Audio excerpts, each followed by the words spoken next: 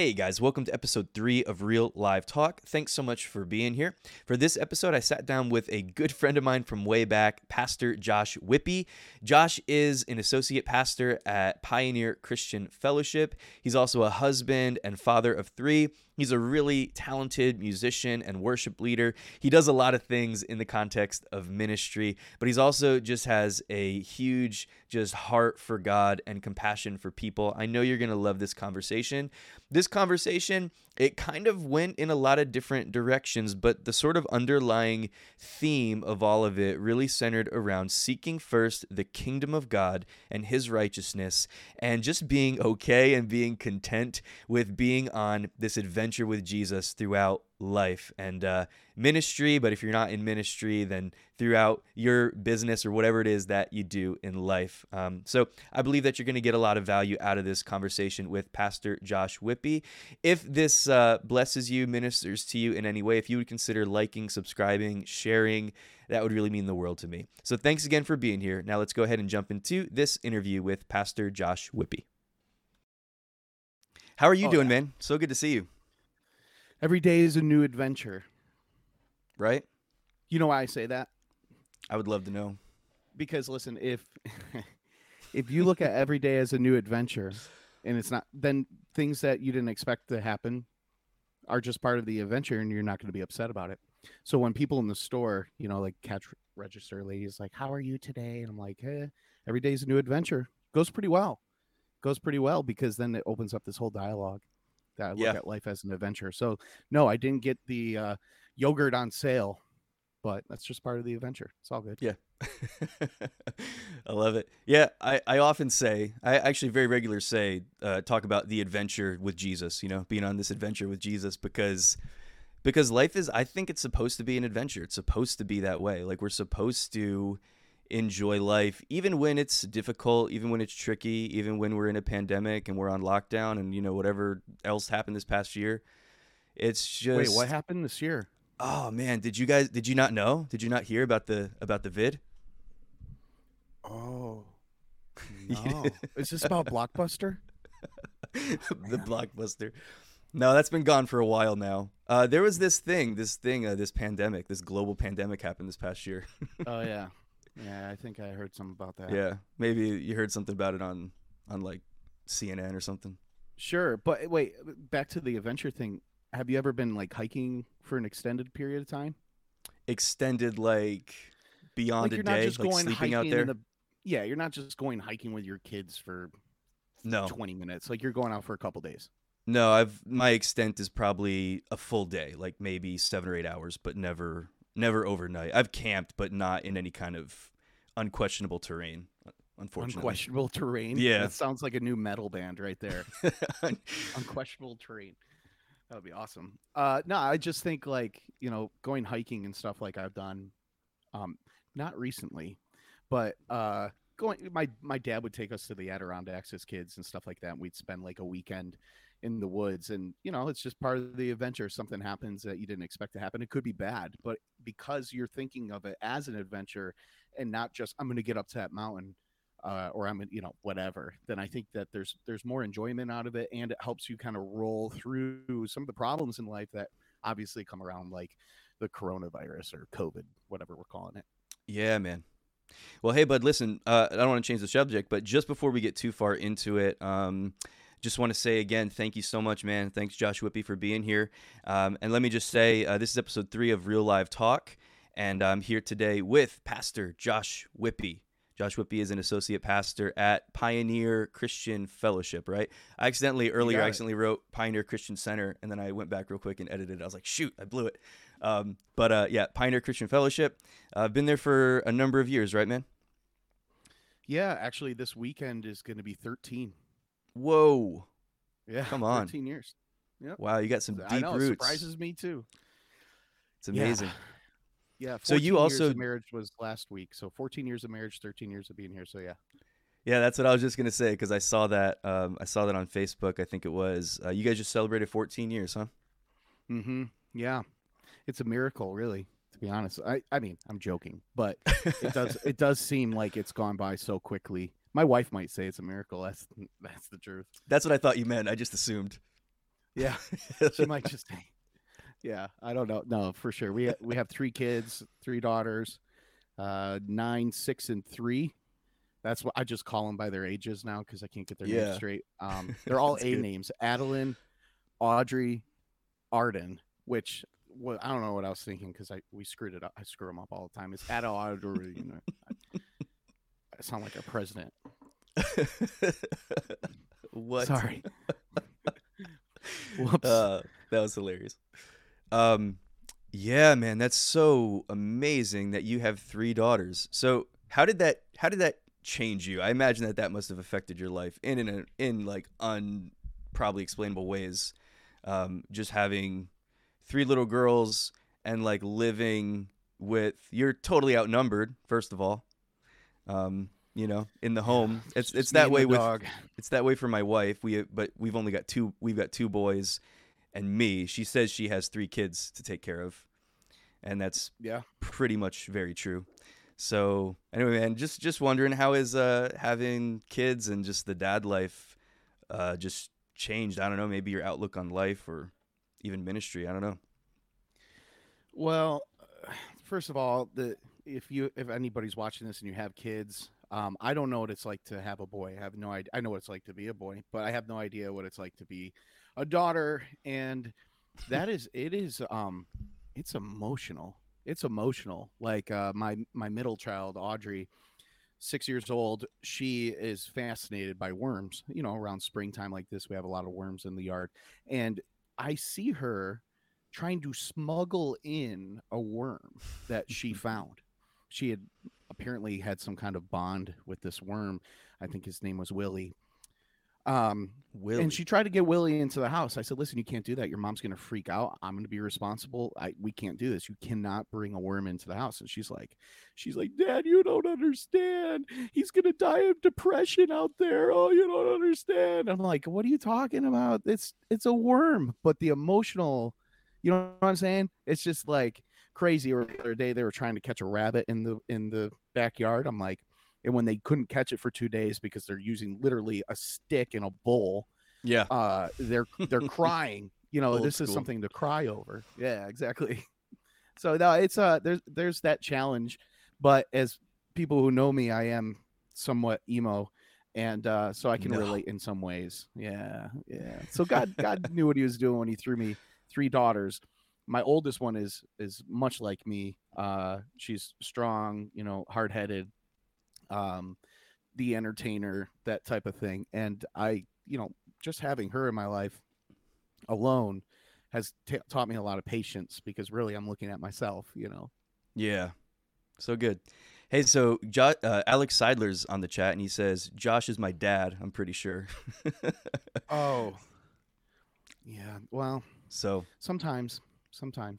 yeah, Actually, I was at Elam. Do you want me to talk about that, Alex? No, I won't. We were roommates for a short while. I think we should definitely talk about that. Oh, By the way, my most favorite thing so far of this podcast. This is only episode 3, but so far, all of my guests have been Elam people, and it's just been amazing to reconnect. So, because I don't think you and I connected recently about a month or so ago, but before that, we hadn't talked in a very long time, like probably yeah. since Elam, right? I mean, other Mm-hmm. than some commenting on similar threads and stuff on social media and whatever, but as far as being on the phone, talking, hearing your voice, it had been a very long time. So this is what I'm like really, really just pumped about is to reconnect with people like you and Alex. Alex and I reconnected last year because he was on my other podcast. But Yeah, I but heard yeah, he it's was been on that awesome, like dude. 3 times. He was Twice, on that for like twice. How many twice. times was I on that? You were. I had to think. I wasn't on it. It was yeah. You weren't on it. You Alex didn't make. actually. Well, I want to make clear though, since we're talking about Alex, my Venmo is Josh Dash Whippy. So hit me up. Hit me up. I got good things. I got good things too. So There we go. no, Sowing I'm into serious. good ground. Yeah. No, the Elam connection is a vast connection, man. Of all the Yeah. people that are out there doing stuff, it's pretty cool to see. And you and I were joking a little bit before recording about how it's just interesting to see some of the people that are in ministry now that necessarily probably weren't the most well behaved students on Right. campus. And I'm just speaking about 2 of the 3 that you've had on the podcast till this point. So now I don't know about Brother Kevin. I don't think he went to Elam. I don't think he was a Brother. I Yeah, call him no, Brother Kevin. Did you call him PK? So I always knew him as Brother Kevin. Yeah. Denise knew him as PK because Okay. she did Kingdom Force and stuff like that. But yeah, I was one of the. I guess I wasn't in the inner circle, so to speak. So he was Brother Kevin to me. Gotcha. But yeah, so yeah, I don't believe he went to Elam because I know he had a really full life before he started teaching at Elam. I know he had some business, ventures and some other things that he did before that. I think I remember that. Yeah, he had quite the life too, and then started doing.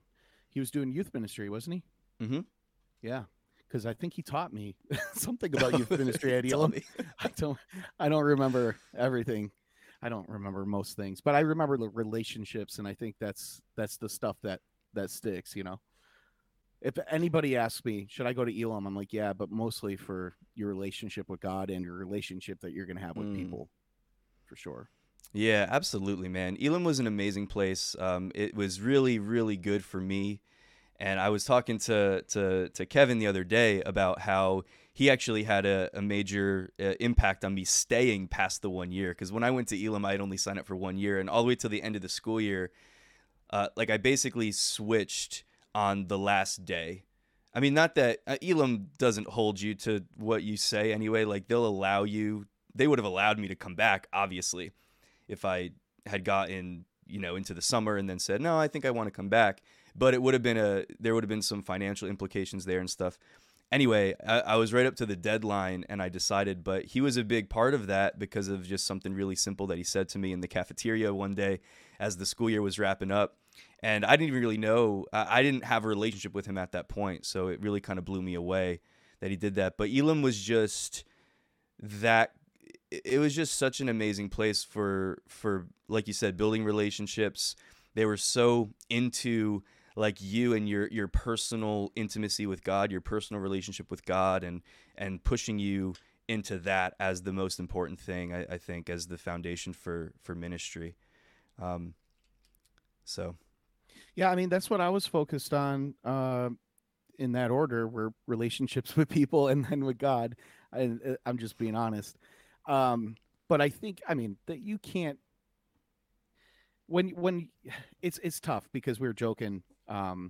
Yeah, like you probably wouldn't think I'd be a pastor for 13 years based off of knowing me in my high school and Elam years. But I also wonder if that's because that we have a tendency to put people in boxes and try to assume what they're going to be. 100%. So sure, if you looked at myself or Alex or some other, I'm not going to call everybody under the bus, but if you were going to, Joe Wicks. No, I'm just kidding. But if you're going to, there's like this idea, and I think especially at Elam that you feel at Bible school, no matter where you go, there is this feeling that I have to be something I'm not. And I struggled with that for a long time. Tried to be somebody I'm not. Tried to be more serious than I really am, or more stern. And the truth is, it's like God made me the way I am. I'm not to say I don't have anything I need to work on. Obviously, I do, but God made me the way that I am, and I have to be confident in that. And I use that I use that in every area of ministry that I can. Is just who am I? Who's Josh Whitby? Yeah. Because I feel like even though I was probably counted out in the beginning because I didn't line up to all the things that people thought I should be and what I thought I should be. So I missed out a lot in the beginning of my ministry, with just not being confident who God made me. That's huge, man. I think that's an issue for a lot of people. I think the comparison game, comparing ourselves to other people and thinking, well, I need to be more like this, I need to be more like that. There's nothing wrong with emulating, having someone that you look up to and saying, oh, you know what? I love the way they do this. Whether it's business, ministry, whatever it is, I love the way I love the way this person is as a father and as a husband. Like, I want to be like that. Nothing wrong with that. But to compare yourself to the point of losing who you are and not developing that confidence in who God created you to be. I think that sort of identity issue of recognizing that you are the way that you are for a reason. You are the way that you are because God created you that way, and that's how he wanted you, and he doesn't make mistakes. And so learning how to express yourself and express, like, in terms of ministry and stuff like that, learning how to express the nature and the character of God even through you, through your personality. I think that that's so huge. That's such a big deal. And now, knowing what I know, and I know Alex is the same way.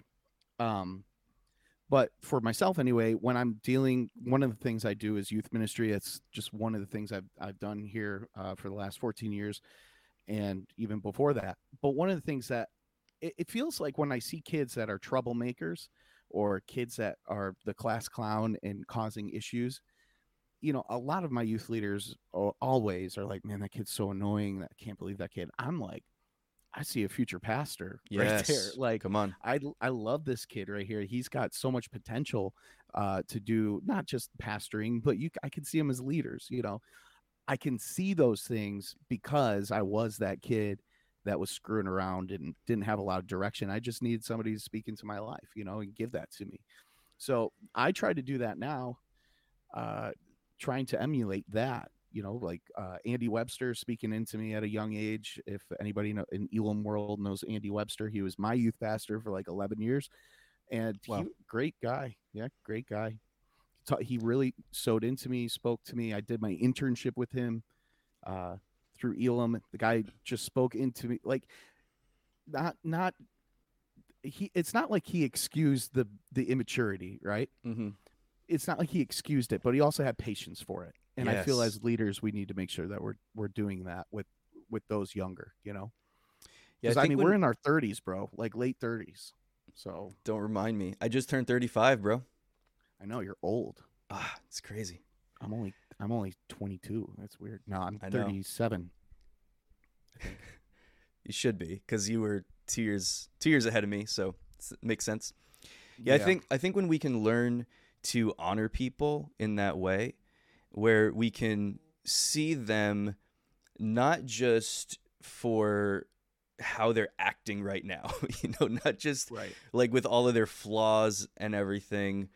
Again, like you said, not just excusing, things that should be dealt with and stuff like that, but at the same time, being willing to see beyond just the external, because I think everybody to an extent at some time in their life walks around with a mask on, not really being who they really are to I don't have to everybody do that around them. anymore. I don't have to wear a mask anymore. We'll get to that. Let's talk about that in a minute. You I'm mean gonna because write you're it in New down. But York? keep going. You mean, okay. We'll talk about it. But no, the Yeah, symbolism no, of I the feel you. mask or I analogy feel of you. the mask. Yeah, man. It's just, but yeah, just being willing to see beyond the stuff, the front, or Mhm. the perception that people put up, and just being able to see beyond the mistakes and the issues and the stuff where people are rough around the edges and everything else, and being able to sow into the life of that person based on the fact, what, this person's not acting amazing right now, maybe in terms of my opinion, but this person is a child of God. They're created in God's image, and God has a plan for this person's life. And so being able to see, like you mentioned, this person that people have a problem with or whatever, but you're like, no, I see a pastor, I see a minister, I see somebody that has a future because God's in it. God's in this person. God's involved in this person's life. And so being able to honor people, I think, is so huge, because it gives you this, it kind of like, if you're willing to honor somebody, which means I'm not just gonna treat you good because I like you. I'm not just going to treat you good because I see some stuff that I like in you, but I'm going to treat you with honor, with dignity. I'm going to show you respect. I'm going to sow into your life, regardless of what I see in the natural, regardless of whether or not we're on the same page with everything, regardless of whatever else, even things that might rub me the wrong way or that I might not be in full agreement with. But I'm going to honor you and respect you and love you and demonstrate Jesus to you anyway, because of who you are, because you belong to God, Well, look at Jesus himself. I mean, look at the people he picked. Yeah, when you see Come him, on. I mean, these dudes were not what you would normally pick. They weren't the perfect. Spent their time in the synagogues getting taught. They weren't under a rabbi. Yeah, These were man. dudes that were fishermen. And I don't know about you, but I'm pretty sure most fishermen probably had some rough edges. I Yeah, think you for called sure. it, right? They got some stuff they needed to work on. And then you talked about honoring. Of course, look at him. He washed their feet. It's like, uh, I just wondered if we, I think a lot of the times, and listen, this is no judgment against people who've been in ministry for a long time, but why are we having such a difficult time passing the torch to younger believers, right? We Come have on. pastors that are in their 80s, great men and women of God, but there's nobody behind them to pass the baton to. Now, is that, I guess you could say one thing, well, nobody wants to step up to the plate. Maybe that's true, but could also be that we are dead set on a specific type of personality, maybe somebody that's going to handle things the way that we're going to handle things. Somebody, Yeah. we put all these boxes on people and to say, well, they got to be perfect and they got to have this. And meanwhile, Jesus picks, tax collectors, fishermen. Yeah, like man. he's picking people that you would never expect him to pick. And I just wonder, will we do better if we not lower the well, I guess I would say lower your expectations. Our expectations are way too high, way too high. Yeah. I Then think a we lot of that drag those comes people down. out. Yeah. For real, man. I think a lot of that comes down to insecurity. Whether it's insecurity over I don't want to promote this person because I don't want them to pass me, I don't want them to show me up, or if it's insecurity because I don't know if they're ready and they might destroy it or they might tear it down or they might not do what I want them to do or whatever. And it's just amazing when you look at Jesus and how just sending people out, man, just letting people spend some time with him and then not holding them back forever. I definitely think that we've been so guilty of holding people back for too long. Oh, you're not ready yet. It's not your season yet. I've done that. I've done that too. Yeah. And it's happened to me. Yeah. Before I was here at this church at Pioneer, I was in Myrtle Beach for 3 years. I thought it was going to be a job. That's how it was presented to me. But it actually turned out to be more of an internship that lasted 3 years. But Oh. the truth is, even though I went through some rough times during that, it was the best thing that ever came along because I was pushing for a position. I was pushing for acceptance, to be Yes. known, to fit into this box that I believed that the pastor wanted for me. And I wasn't getting to know the Father and his heart for me. So what ends up happening is an insecure leader, which I was. And it took a lot of things happening through those 3 years for me to come to the conclusion that I'm just on the adventure. I'm just doing whatever God's asked me to do, and I have to be secure in that. If I have Yes. agendas don't work out well in the kingdom of God because it's not our will, it's his. On earth as it is in heaven, I'm looking for things done God's way, not my own. And if I'm running through ministry, this is what I found out is like trying to seek an agenda, trying to do the things that Josh Whippy wants to do. Well, the Yeah. problem is that's not what God wants to do, and he might be using some of this garbage to pull things out of me. That's what I believe happened in most of my time in Myrtle Beach. Now, I met my wife there. That was Worth it. awesome. There's totally worth it, but there was some serious character flaws, and it was based on not that the pastor was innocent or that I wasn't. Like, I think we both had things we have to work on, but I didn't see that for many years.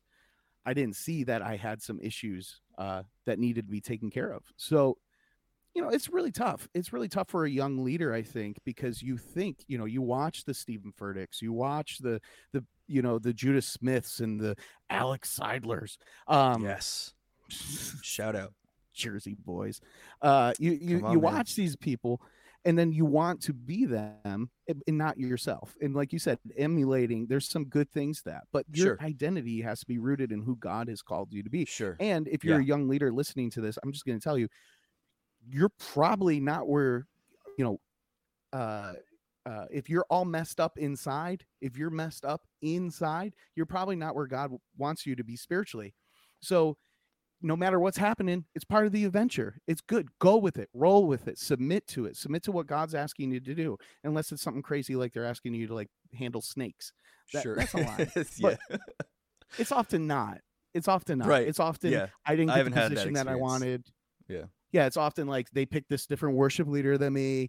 They ask this person to lead this Yeah, ministry and man. not me. And it's always about me. And that's not the kingdom of God. The kingdom of God is not self-seeking. So Mm, if somebody wants to be successful in ministry, just realize you're probably not going to be, and go along with the adventure and just be obedient. I love it. I I love it. I rambled there and got a little preachy, so I'm sorry.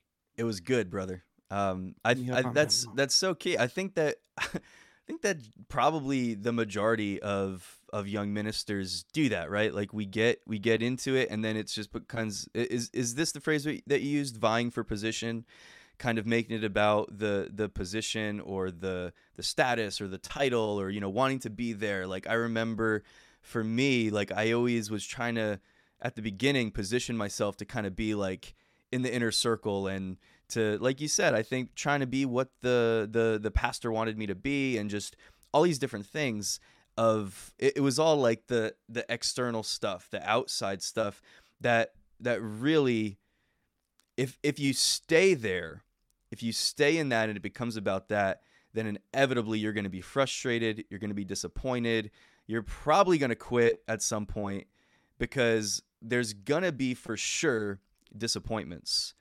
And I think that if we can keep a sensitive heart before the Lord, that we can weather those disappointments, we can weather those difficulties, so much easier and probably a lot quicker in most circumstances. When we when our focus and our eyes and our everything is just focused on him, on Jesus, because like you said, it's all about him. We're not building our own personal kingdom, but I think that it's really easy to lose sight of that. And for sure, like you mentioned, we see the big deal people that we respect and look up to, people that have huge ministries and everything else, and we look up to them, and again, there's nothing wrong with looking up to people and receiving from them and all of that and following an example.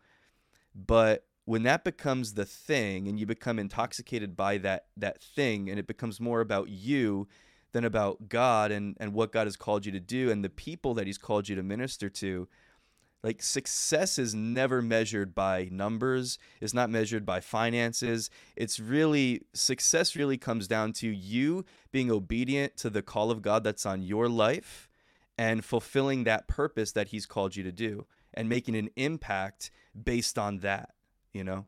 And Well, I let just me think ask so you. often it's out there. Yeah, man, go ahead. Let's get real, okay? And this is just, I'm just asking you, how many how many people in our generation would you say are sticking with the church that God called them to? Now, here's what I'm asking Hmm. is, I feel a lot of times people say, well, God called me to this church. God called me here. And then 2 years go by, 3 years go by, and God calls them to somewhere else.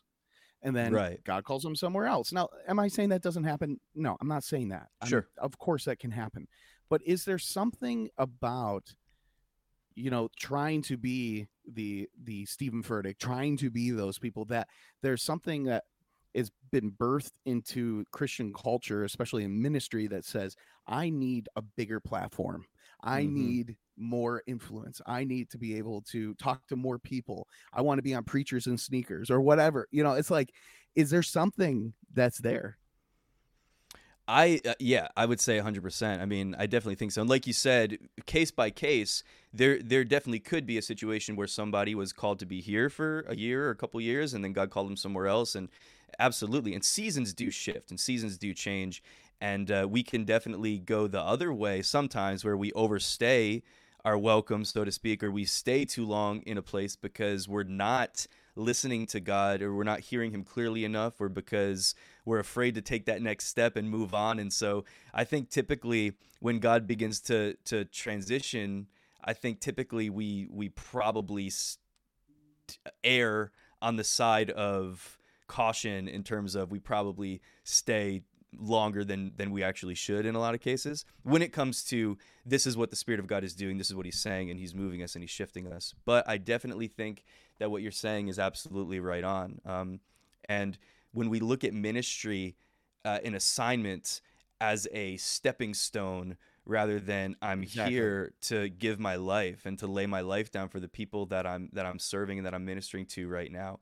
Anytime, man, that the focus comes off of God and his people, because Jesus is like, hey, love the Lord your God with all your heart, soul, mind, and strength, and love your neighbor as yourself. And so anytime that one way or another becomes the not the focus, when it's not God and loving God and loving people, and it becomes about us, or becomes about our platform, or, ooh, you know what? I think if I were to go over here, this would put me in a better position to da da da da da.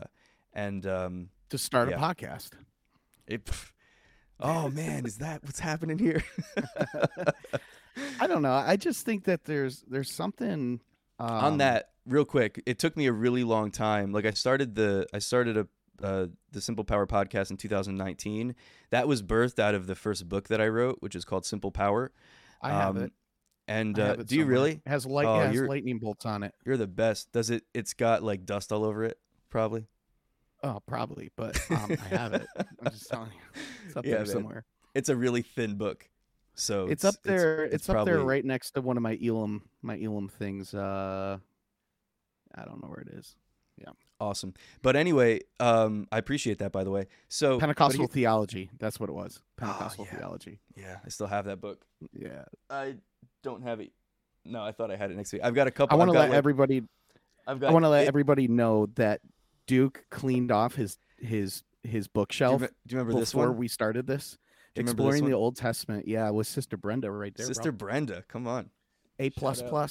I got that all the time. I can't even get that. Actually, you back up got, right if you want to hear a funny story, I wasn't doing the greatest in that class or any of them, but one of the Any things of that one of the things that Brenda did, Sister Brenda, she was going to help me try to get a passing grade in the class, and told me that she'd give me like an A if I dressed up as King David in Wow. her class and interrupted as King David. So I basically made a toga out of my bed sheets and walked in there half shirtless and said, "Where's Bathsheba? Where's Bathsheba?" It was Did awesome. you And I got an really? A. Yeah, I got an A++. It was awesome. Oh my gosh. Yeah, I totally went with it. I'm like, if that's all I have to do to get an A, it's done. I'll do that. And then I just pretended like I was King David. The Yeah. easiest A+ I ever got my senior year in high school. I wrote a rap Ooh. based on Hamlet. We were studying Hamlet, and we had some So options. you didn't go to a Christian school. I did not actually. Well, I did. I grew up in a Christian school, but 10th, 11th, and 12th grade, I went to public school. Oh, okay, I got you. Yeah, man. I grew up in Get the you out Christian in the school world. realm. So you made. Can you share the rap with us? Dude, I don't remember it. Okay, Uh-huh, so here's yeah, the how thing. I've convenient. tried to find it. I've tried really hard to find it. If by any chance Professor Layton is listening to this podcast, contact me because I'm sure he still has it. No, here's the thing. This is kind of crazy. You so think he still has it? You think he still has it? I promise you, he still has it. Let me tell you you are why. like, you sound like Pam from The Office when she goes into her old classroom, her old art room, to get a piece of paper for Michael Scott. Oh, and and then she's she's like, looking- "Oh, is it yeah. still here? Oh, it's not still She's like, here. "Oh, That's it's you." not It's been 20 something years, bro. I promise you, he still has it. See, here's why. So the project, or the assignment was, you had to write like a new scene. Like you had to write a whole new scene to the play, or an act, or whatever it was called. An act, probably. And I waited till the night before it was due, and I didn't feel like doing it. And so I just called up one of my buddies, Ryan, and I was like, "Hey man," because he was using like Fruity Loops back then on his computer, Right, and hell he was kind of legit with it. And so I was like, "Hey, can we hang out?" It was literally midnight when we started working on it, and we wrote a rap song, and he helped me mix it, and we basically used, it was like the intro to one of those Eminem songs. It was like Wow. loosely based on it. It was like dun dun dun dun dun Oh, dun. yeah, Lose dun, Yourself. dun, dun. Yeah, it started like that, and then all I remember, the first line was like, it was so lame. It was the lamest. It was like this really deep voice was like, "Yo, to be or not to be, that is the question." That's how it started. And then and then the music kicked in, and it went to some crazy stuff, and I don't remember the rest of it. But anyway, So you think he has this in digital form? well, it was on a CD.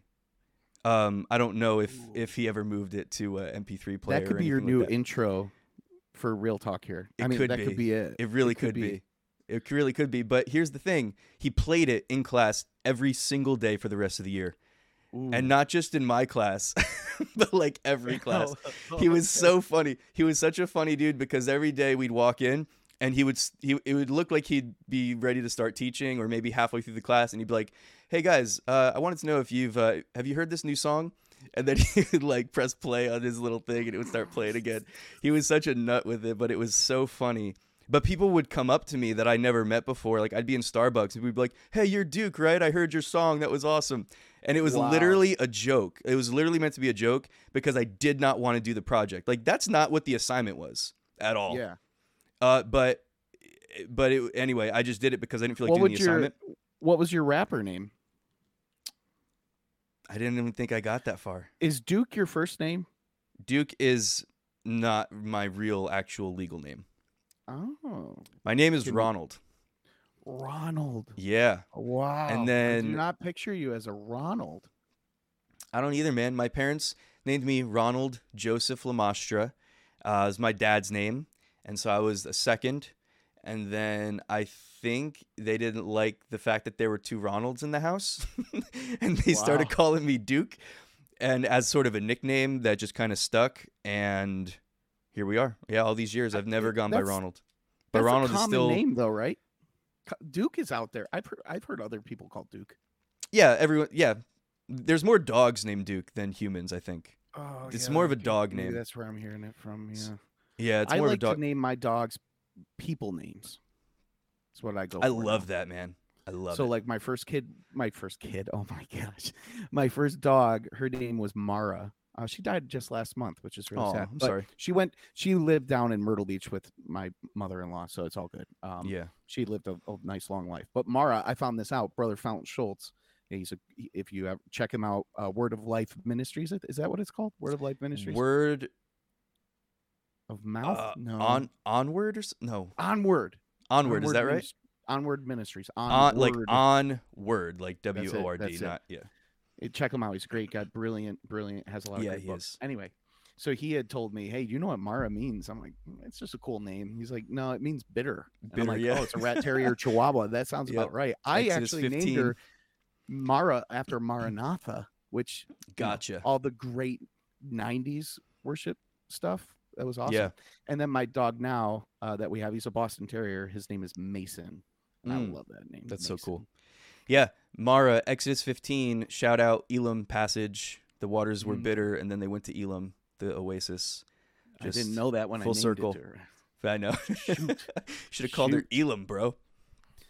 Yeah, I thought about Just that. kidding, You ever Google Elam and then it comes up with like it's usually like a lot of like Asia stuff. Like I don't know, I don't even know where it is. No, it's well weird. that's my It must recollection. mean something. I don't know. I have no idea unless there's another fellowship out there. Oh, dude, Oasis is this week. Are you going to do anything with that? The Elam Fellowship Conference? Is it online? It is. Is it Well, exclusively obviously you're not online, gonna- or is it just Exclusively. Is it both? Exclusively. Yeah. I I don't think was, they knew what would happen, you know? I was unaware, actually, till this moment just now. So I'll look into it for sure. Yeah. I've been wanting to get back up to Elam, man, so bad. Really? for a When's the last while. time you were there? It's been, oh man, it's been a while. I was up in Jersey about a year and a half ago, but even that, it had been a little while since I had been in Jersey before that, and I don't even remember the last time we went up to New York. So It's in been a Jersey, while. Are you? I've been at Elam a handful of times. Not since the pandemic though. Haven't been up there. I was going to ask you in Jersey. What is the sports team that you're? Aren't there like Philly Jersey fans and there's Yeah, Jets and so Giants? It's typically, like, yeah, so like I'm a Giants fan. I'm I'm sorry, no. Hey, Daniel Jones is terrible. we've had a rough go of it, man. We really have. There's been some bad decisions made. Yes, But we had a season, man. We had some good years back there. He takes a lot of heat, but I loved the Eli years. I'm just saying. Eli's a nice guy. He just pouts. Yeah, he Pouts does. all the time. But yeah, so I was a Giants fan, but it was kind of mixed between Giants and Eagles. And generally speaking, the people that were more like South Jersey tended to be a lot of Eagles fans because it's a little bit closer to Philly and just that whole I kind don't of like thing. them either. but they're all kind of mixed in. And yeah, man, and they're in this, same division and everything, the NFC East. So this is a big rivalry. But yeah, it was kind of mixed between Giants and Eagles fans, and then there's like a few Jets fans scattered in there as well. And then I grew up. I've always been a lifelong like diehard Yankee fan. Wow. Yeah. Yeah. See, in Buffalo, my father is a diehard Cowboys fan. Ugh. And a Bills fan, and the reason being is Bills because are the way fine. he was. Yeah, the reason being is because where he was born and raised in the middle of nowhere, the only station they could get was Cowboys games, so that's how he Yeah. became a Cowboys fan. Yeah, that's Roger why just Staubach, all that stuff. yeah, man. So Just I was about raised everybody liking in both. Mexico is a Cowboys fan. Yeah. Oh, that's funny. So 'Cause I was they're raised. America's team. Whatever. Yeah, I liked the Bills and the Cowboys, and then when I went to Elam and then went down to Myrtle Beach, I couldn't watch Bills games really, so I watched Cowboys games and stuck a Cowboys fan up until I'd say about 4 or 5 years ago. I started becoming more of a Bills fan, and that's where I'm at now. And I've kind of disassociated myself with the Cowboys for many reasons, but Yeah, we man. won't Get get out into of all that. Get out of that sinful lifestyle. Just Yeah, this cut has been ties with it sports altogether. talk. This has been sports talk with Duke Labastra and Josh Whippy. Yes. Yeah, I was going to tell you, Duke it's just unique. But at the same time, La Mastra, I think I had made this joke to you, sounds somewhat Hispanic. So there was a part of me that was like, did Duke speak Spanish before Elam? And you didn't, right? You were terrible at it. I was terrible at it. I was good at it from an academic standpoint in terms of that high doesn't count. school. I took it all through high school, but yeah, no, I didn't know how to talk to people or anything And like then that. you learned it through Denise. Yeah, well, through Denise and through her family, through living in Mexico. Denise's mom, because like I moved down there actually a little bit before we got married, and we got set up there. Started working with. Are you familiar with? You should know John Speaker. Oh yeah, John and Andre Speaker.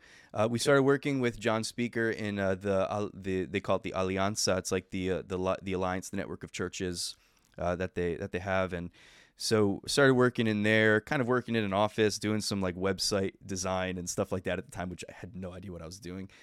I bought a book and I got Dreamweaver, and I bought a book about how to use Dreamweaver, and I started. Wow, you bought a book websites. and everything, dude. It was rough, but we did that, and then we got to do some event coordination type stuff and go to events and meet pastors, and we got to we kind of eased into this role of just sort of trying to take care of pastors, even though we were really young, and that wasn't really in my job description.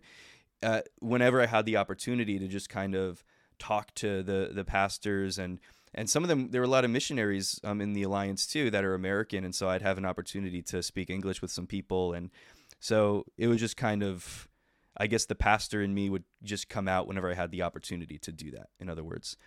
But yeah, I learned, so I worked in an office for the first 8 months or so that I was there with nobody that spoke English except for Pastor John, and he was downstairs and I was upstairs, and as you know, he travels a lot and stuff, and I didn't have a liaison between me and the other people in the office, and That's so awesome. I would speak broken Spanish and they would speak broken English, and it was always worse when they would speak when I would prefer that they would just speak Spanish, because they would try to speak English and it was like even harder for me to understand, but they were trying, and it was community, so it was cool. I loved it. I loved the people there. But How yeah, long was it till you learned? So, okay, it took me a while. It took me longer than I think it takes most people, especially people that are like musical, tend to learn really quick. We had some people that came down to visit and picked it up within like a few months of being there. Picked up a pretty like semi-fluent Spanish. It took me like a year before I started to kind of get comfortable. I think after about a year and a half, I was able to start like teaching classes in Spanish, but struggling. I mean, I could do it, but it wasn't super comfortable for me. And then I think by like the second year, which I was only there for 3 years, by like the second year, about basically right at the end when we were getting ready to leave, is when I started to really feel like I was in a zone. That's So when I you could guess I finally went there. find. I guess I just went there to learn Spanish. That's But when you finally found out what they were talking about. exactly, And the it whole was time they about were just you. talking about me the whole time, and I was like, Yeah, I gotta like, get out of here. Duke. Yeah, it's Duke is basically so what happened. stupid. It's basically he what doesn't even happened. know Spanish, idiot.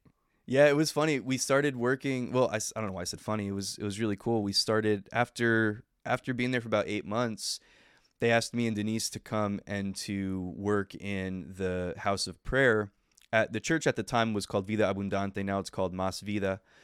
That's easier to say. That's Pastor Andres Speaker's church. Shout out to Andres and Kelly. But so we started working in the house of prayer, and so I started like teaching these classes on like eschatology and stuff. In And Spanish? in Spanish. And so Wow. I would I kind can of barely say that word in it's English. yeah, eschatología.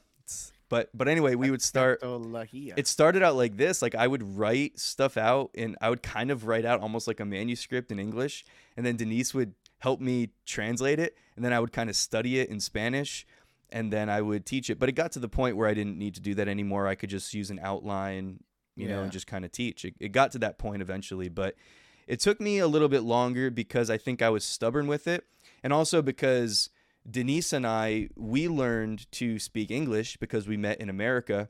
And so in our home, we were more accustomed to speaking English. And so I sort of had that escape. Once we moved over to the church too, there were several people that worked in the church that I became good friends with that spoke English as well. And so I kind of had that escape route where I didn't always have to be speaking Spanish. And so it took me a little bit longer than it had to. Yeah. I don't know any other languages. I don't. I wish I did. There was something, I kind of talked. You know English pretty well, though. I mean, like I'd say Yeah, 65, well, 70%. It's debatable. I make up a lot of words, Yeah. Actually, I think, I won't talk about that. My pastor made up a word yesterday. He told everybody this is a word that's not real. I can't even remember what it was, but that's the stuff I do. I make up words if I don't know. Actually, something really embarrassing. I did a funeral the other day for a guy that had passed away, a 67-year-old guy, and his daughter had asked me if I would do the graveside service, which there was no other service. So if you're in the ministry, you probably know this. Yeah. Like the graveside service has to be a little bit longer. It can't be just the committal. Like you have to be Right. there Sure. and make it something. But it's outside. It's awkward. It's weird. You got to talk Well, loud what made it and more project. weird is they asked me to do this poem called "The God Made a Farmer," and it was from Paul Harvey in 1978 to the FFA. And there's some words in there that I've never seen in the English language before. Really? And I didn't know how to say them, but I kind of had the idea that she, like the daughter, was going to read this poem, and then come to find out I'm reading the poem. So I totally butchered that thing. I butchered it bad at a funeral, trying to say this stuff. And I never heard these words. They're like agricultural terms. I'm not involved in that. Okay. So all kinds of stuff. And I had to apologize later. I'm like, You didn't use Hooked on Phonics? You didn't remember the no. Working for me. Hooked on Phonics. Yeah, for real. I struggle with common stuff like that. I don't know why. Even when I speak, there's been, my wife still picks on me about this, is I wanted to say magnificent. So even then it's hard. And I think I said magnificent. So Magnificent. I've never been diagnosed with anything, but I'm pretty sure I have something. My wife's a special ed teacher and sometimes agrees. Okay. So, yeah. All right. Well, trying to get through life without looking. You're doing fine though, man. You're doing fine. Yeah. It's working. Appreciate it. You too. Yeah. So I think I don't need to go back there. I started to bring something up a little while ago, then we got into something else, but I don't need to go back there right now. It's just real, man. We're just being real. We're just flowing in the moment. Do you have? I want to ask you a serious question now, and then we can get unserious again. But I wanted to ask you just if you have, because you kind of run the gamut of ministry. You've already mentioned that you do some you do youth ministry. Obviously, you do some preaching and teaching. You do. I know you do some stuff with graphic design and arts. You do music. You said that you just led worship this past week, right? And so you do a lot in terms of different kinds of ministry. Is there a particular aspect of ministry that you're most passionate about, that you get the most joy out of, that you like the most? Like if we had to say you were going to do this, basically like this is going to become your main focus in ministry, is there something that you kind of have as your favorite part of ministry? It's funny you bring this up. That's a good question. I'll tell you a funny story. So we were talking about Sister Brenda Collier, and I Yes. can remember my freshman year at Elam Bible Institute, and I walked into her office, and she said she had a prophetic word for me, and I'm like, all right, cool. What is it? And she basically said that I could do what, and this was, I was 18. She said I could do anything, that God was leaving every door open for me to do, whether that was preaching or youth ministry or worship or whatever. And she didn't know me. She had no idea I played, an instrument or anything like that. Yeah. So I remember hearing that and thinking like I was totally relieved, because there's a pressure that you have at Elam or at any Bible school or seminary, I'm sure, is thinks that you have to do maybe missions, or, you have to be this, that, and the other. And that was really encouraging for me to hear that the Lord was giving me like options, and that's exactly how I feel. Especially at our churches, I get to do all the stuff you just mentioned. But if I was going to pick one that I love, I really love preaching. But I don't do it as much. I preached in the Yeah. last 5 weeks 2 times, and I preached this week, which is more than usual. So I'd have to get back to you to let you know if that's exactly what I like to do. I enjoy it all. To be honest, I enjoy it. The only thing I don't enjoy like fixing toilets and things like that, but that's part of the ministry too. So Sure. I remember we It's an have this important part of the saying. ministry because Yeah. if your worshipers are smelling the bathroom, Oh, it's for gonna sure. affect things. Well, we have this Toilet ministry is phrase. important.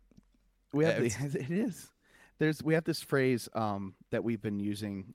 My pastor uses it all the time, and I've adopted it. But it's called "Welcome to the Ministry," and we use it very sarcastically.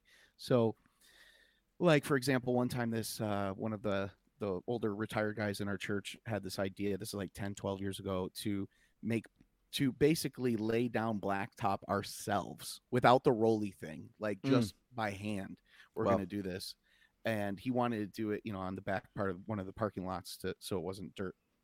And I can remember sweating, you know, every ounce of me is drenched, and thinking this is crazy. And Pastor Jeff came up to me and said, my senior pastor was like, "Hey, welcome to the ministry, my friend." And I'm Yeah, like, man. "Oh, that's part of it, right?" Yeah. But now we use it all sarcastic, like when somebody gets mad at us for, "Oh, you guys are wearing masks in church," or that person didn't wear a mask. It's like, welcome to the ministry. This is just Yep. part of it. Yep. It's But I good. like it all. I love the variety. I love the getting to do different things all the time. I enjoy that. Do you like that too, or are you a one person, one track? Yeah, yeah. So I actually love that you said that because I think that a lot of people struggle with that, and I struggled with that for a long time with trying to figure out what do I need to do, what do I need to focus on, and for sure when I was even let me go back again when I was probably a senior in high school, and then like even throughout my Elam years, I always had this struggle in my mind of like I know that God's calling me to ministry, like I know that God's called me to do this, but trying to like define it in a specific way. And I think the reason that I had such a hard time with it is because I just had several things that I'm passionate about.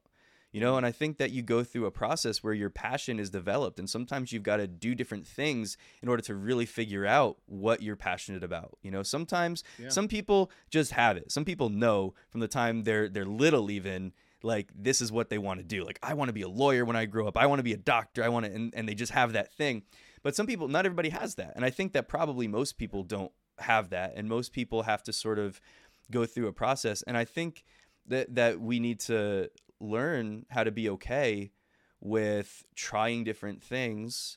That like learning to be okay with even going through that process of discovering what you like and really what you're passionate about. So anyway, that having been said, I'm kind of with you, man. Like I've been involved in a lot of different aspects of ministry, from like youth to worship to preaching, like pastoral type stuff, to like right now I'm the executive pastor in our church, but I also do a lot of like the video production and commercials and stuff like that. And I love doing this kind of stuff. I Yeah. love preaching, bro. Like I really do. I love teaching.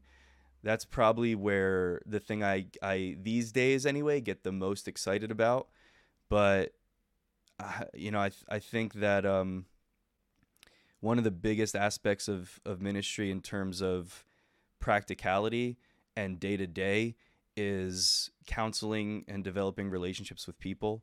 Yeah. I think that that's something that we all do or should be willing to do to an extent. And, just those things, like you said, like welcome to the ministry. Sometimes it's really whatever. Sometimes it's annoying stuff. Sometimes it's frustrating Yeah. stuff. Sometimes it's just really heavy stuff. Sometimes it's Mm-hmm. being with somebody who's walking through a tragedy. Sometimes it's, I'm not going to get into some other stuff that gets really, really crazy sometimes.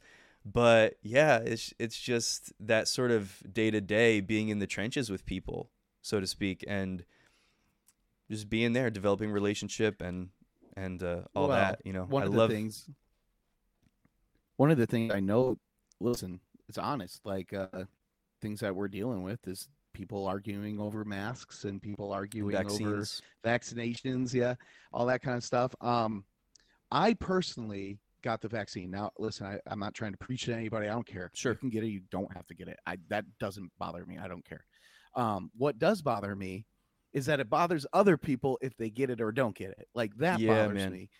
And why are we allowing these little trivial things to upset and divide churches? That's Yeah, ridiculous. man. Like, yeah, it's part of the It's ministry. It happened in Acts, happened in the Church of Acts. They had disagreements, but it's so we should be past that. We should be moving past that. And I feel like, for me anyway, eh, it's just alarming to me that there are people who have left churches over masks. That's alarming. How strong was your faith, really? right, And right. you know what I'm saying? Like if a piece of paper or cloth over your face is causing you to leave your church, you might want to try to look at things a little differently, right? And that's every church, right? There's those people that have happened, but the arguments and disagreements, I'm going to just tell it, if anybody's listening and you've struggled with this, listen, the enemy wants to get you in the ditch. That is exactly where he wants you to go. He doesn't want you to go down the road. He wants you in the ditch. And the best way you could be in the ditch is arguing about stupid things that don't matter. Like, why Yeah, do we man. all have to share our opinion about what we hate and like? I'm honestly I'm getting to the point now where it's like I know this is part of ministry, and I'm praying that the Lord gives me some more peace and patience because it's tough, it's tough. But I did say the mask thing is funny because we talked about that a little earlier. I said I want to remind you, Cuomo. I'm in New York State, and Cuomo just said today that as of Wednesday, if you're vaccinated, you don't have to wear a mask, which I'm like, I'm excited about. But then some people are like mad at me that I'm excited about it for different reasons, right? Uh, and it's just funny. I'm pretty sure that the enemy loves using these little distractions, Mm-hmm. these little foxes that make us feel we are so justified. We play these mental gymnastics to say this is the best thing to focus on when it's not. The kingdom of Wow. God is the best thing to focus on. Wow. And I feel like um, we've been battling that as a culture is these little things, non-essentials, politics. Do you know what I mean? Not and Come not to on, say that man. they're not important. They could be important, but they're not the essentials. So why are we getting in fights about this? Why are people leaving churches over things like this? We got people in our church right now that don't believe in women in ministry, and my mother is an elder in our church. Yeah. So guess what? We can still do life together and ministry together, even though we disagree on some things. If Christians are looking for all other Christians to agree specifically on the non-essentials, well, let's get past that and realize Yeah. that's not going to happen. Hey, man. We Sorry, had. that was like total side thing, but it's just in ministry, as you know, this is the stuff we're dealing with. This is the real stuff that's coming up, Yeah. and it's if you're out there and listening, listen. I understand it's tiring. And I get it, but you got to go back to the source. You got to go back to the Father. Realize you're just on an adventure. This is ministry, and that's where you get filled, so that when you get punched later, you know what I mean. Good stuff comes out. Yeah, man. I don't want the negative coming out, because that ain't no Yeah, good. it's really sad and it's really disturbing how like everything gets politicized. You know, everything gets politicized, and man, when we're doing that in the church, and when we're saying things like, when I get, oh yeah, November was the election, right? Oh And yeah, something happened I there. can't tell you how many times I heard and saw, if you vote this way, you can't be a Christian. Like, you can't be a Christian and vote this way. And then it's, oh, well, if you vote this way, you're automatically a racist. If you Yeah, vote this way. And it was just like this thing. And it was all over. It was all over the church. And there was so much division. I'm like, hold on. Mhm. Like, our allegiance is not to a political party. Our That's allegiance right. is supposed to be to Jesus. Our allegiance is supposed Mhm. to be to, like you said, the kingdom. You can have a Yeah, political affiliation if you want. You can have your opinions. You can have your beliefs. You can talk about them if you want. But sure. don't start, like you said, like, if Mhm. you have this opinion, don't start saying that everybody else is wrong because they have a different opinion. Don't Yeah, start saying, absolutely. you know, and so being able to, I think we got to this point over this past year, and we can't blame one thing, because Mhm. I think that when something happens, like I think that when a pandemic happens, or I think that when whatever, you know, some kind of like major thing that happens, I don't think it necessarily changes people. I think that it exposes it, for the Yeah, most part. I think that it exposes yeah, what it's was true. there all along, you know, and bring stuff Yeah, they comes got to the punched, light. and what's coming out? Yeah, Exactly. Yeah, like you said. Yeah. It's that stuff gets exposed when there's pressure on it, you know, the stuff pops out. And so absolutely. so much stuff came out this past year, and it really became this divided thing of, I keep hitting my microphone, this divided thing of us You're versus them. matching it with the I hands. was just like, I can't stop with the hands. Lamastra's Italian, by the way, so that's why I Oh, talk yeah, with yeah, I don't know what to do with my hands. yeah. So good. But yeah, it was just all of this division around an Yeah, election, and then yeah, see, I'm having trouble with words too. yeah. Politicalization, Politicalization, we'll go politicization, with that. politicalization. I see. I make up words. I make up words. Politicalizationism, a Tory Asian. Anyway, yeah. So that of the coronavirus, and of the mask situation, and of the vaccination situation, and of all these different things, and just all this us and them kind of stuff, and even Yeah, to the point where, if right now with all this like virtue signaling stuff going on, it's like yeah. I can't even honor you as a person. I Hmm. can't even have an open conversation with you, because if I'm associated with you and you're one Right. of those people, now they're going to start to associate me with you. And it's like, wait, when did your reputation become the most important thing on the planet all of a sudden? Right. Isn't it supposed to Yeah. be about Jesus? Isn't Yeah. it supposed to be about his kingdom? Isn't it supposed to be about people, exalting people, lifting, not Yeah. exalting people in terms of, you know what I mean, but Hmm. honoring people, and man, it just like it got to such a gross place this past year where I felt like people were treating, I don't want to, if you want to stop following me because of this, it's fine, but I felt like people were treating a particular political party like it was the the savior. Yeah. Or even to the point where people started treating America like America was the nation of Israel from the Hmm. Old Testament, Hmm. where it's Hmm. like this war for, and Yeah. I'm like, hold on a second, like let's back up. Like, ultimately, I would love for you to have a strong political stance, but Sure. let's not make life and church and ministry and let's not make it about that, because Well, I'll it's tell you what the issue periphery. is, in my opinion. In my opinion, it's about priorities. So I got wrapped up into this too in 2016, and even a little bit in this last election, like not publicly, but internally. My daughter came up to me, 9 years old, said, "Hey, listen, Dad, I'd like to watch the inauguration tomorrow." And I was like kind of hesitant, I'm thinking, I don't know, I don't want to watch it. She says, "No, I really want to watch it." I said, "Okay." So she was home off that day, virtual learning that day or whatever, and we watched it. We're sitting there, and she has a ton of questions for a little kid, Yeah. watching this whole thing. She's got a lot of questions. The first one being, she sees Lady Gaga come up to sing a song, and her first question is, where is Beyonce? Uh-huh. And I'm like, yeah, I don't know. Why didn't they pick Beyonce to sing, and why did they pick Lady Gaga? They should have picked Beyonce. I said, I don't know. I have no idea. I don't understand that. They're like, just come on, pay attention. So some other things happened, and then Jennifer Lopez shows up. And again, the question my 9-year-old daughter has is, where is Beyonce? Where is Beyonce? And how come Pence is there, but Trump isn't? She has a lot of questions. Some of them are really, really good questions I couldn't answer. Yeah. Like, where's Beyonce? But what's happening to me, exactly, what's happening to me internally is I am now in inner turmoil about what's happening on the screen. And I'm not talking about Beyonce's not there. Right. I'm in inner turmoil. I am anxious. I don't feel good. I'm not at peace. Okay. And the Lord gave me this scripture verse and said, hey, he just, boom, gave it to me. Seek first the kingdom of God, and these things will be added to you.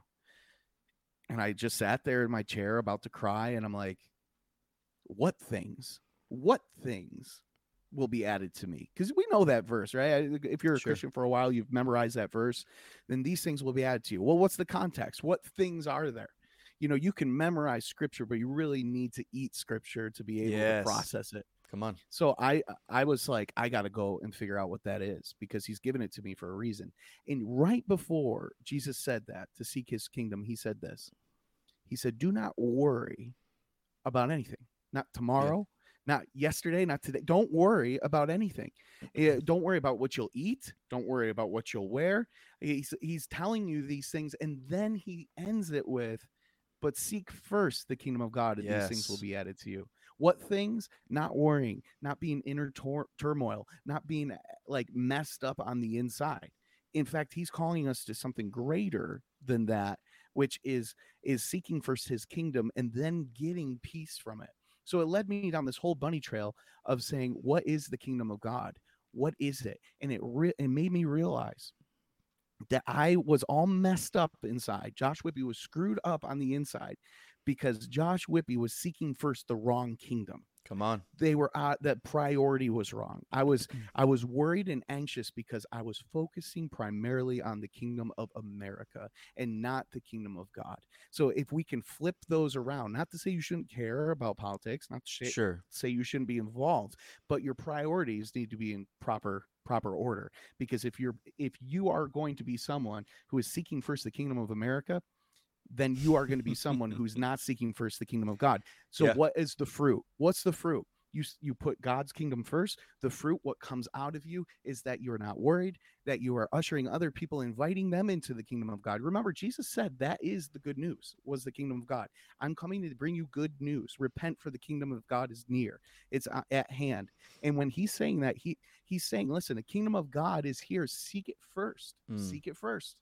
And for me, I was all jacked up. And I had to really study. So what I did was I went to Matthew 5 and I just read, the Beatitudes that turned into a sermon series, at our church that we've been doing, we're in the middle of, and there's so much there is like, am I seeking first gentleness? Yeah. Am I seeking first being pure in heart?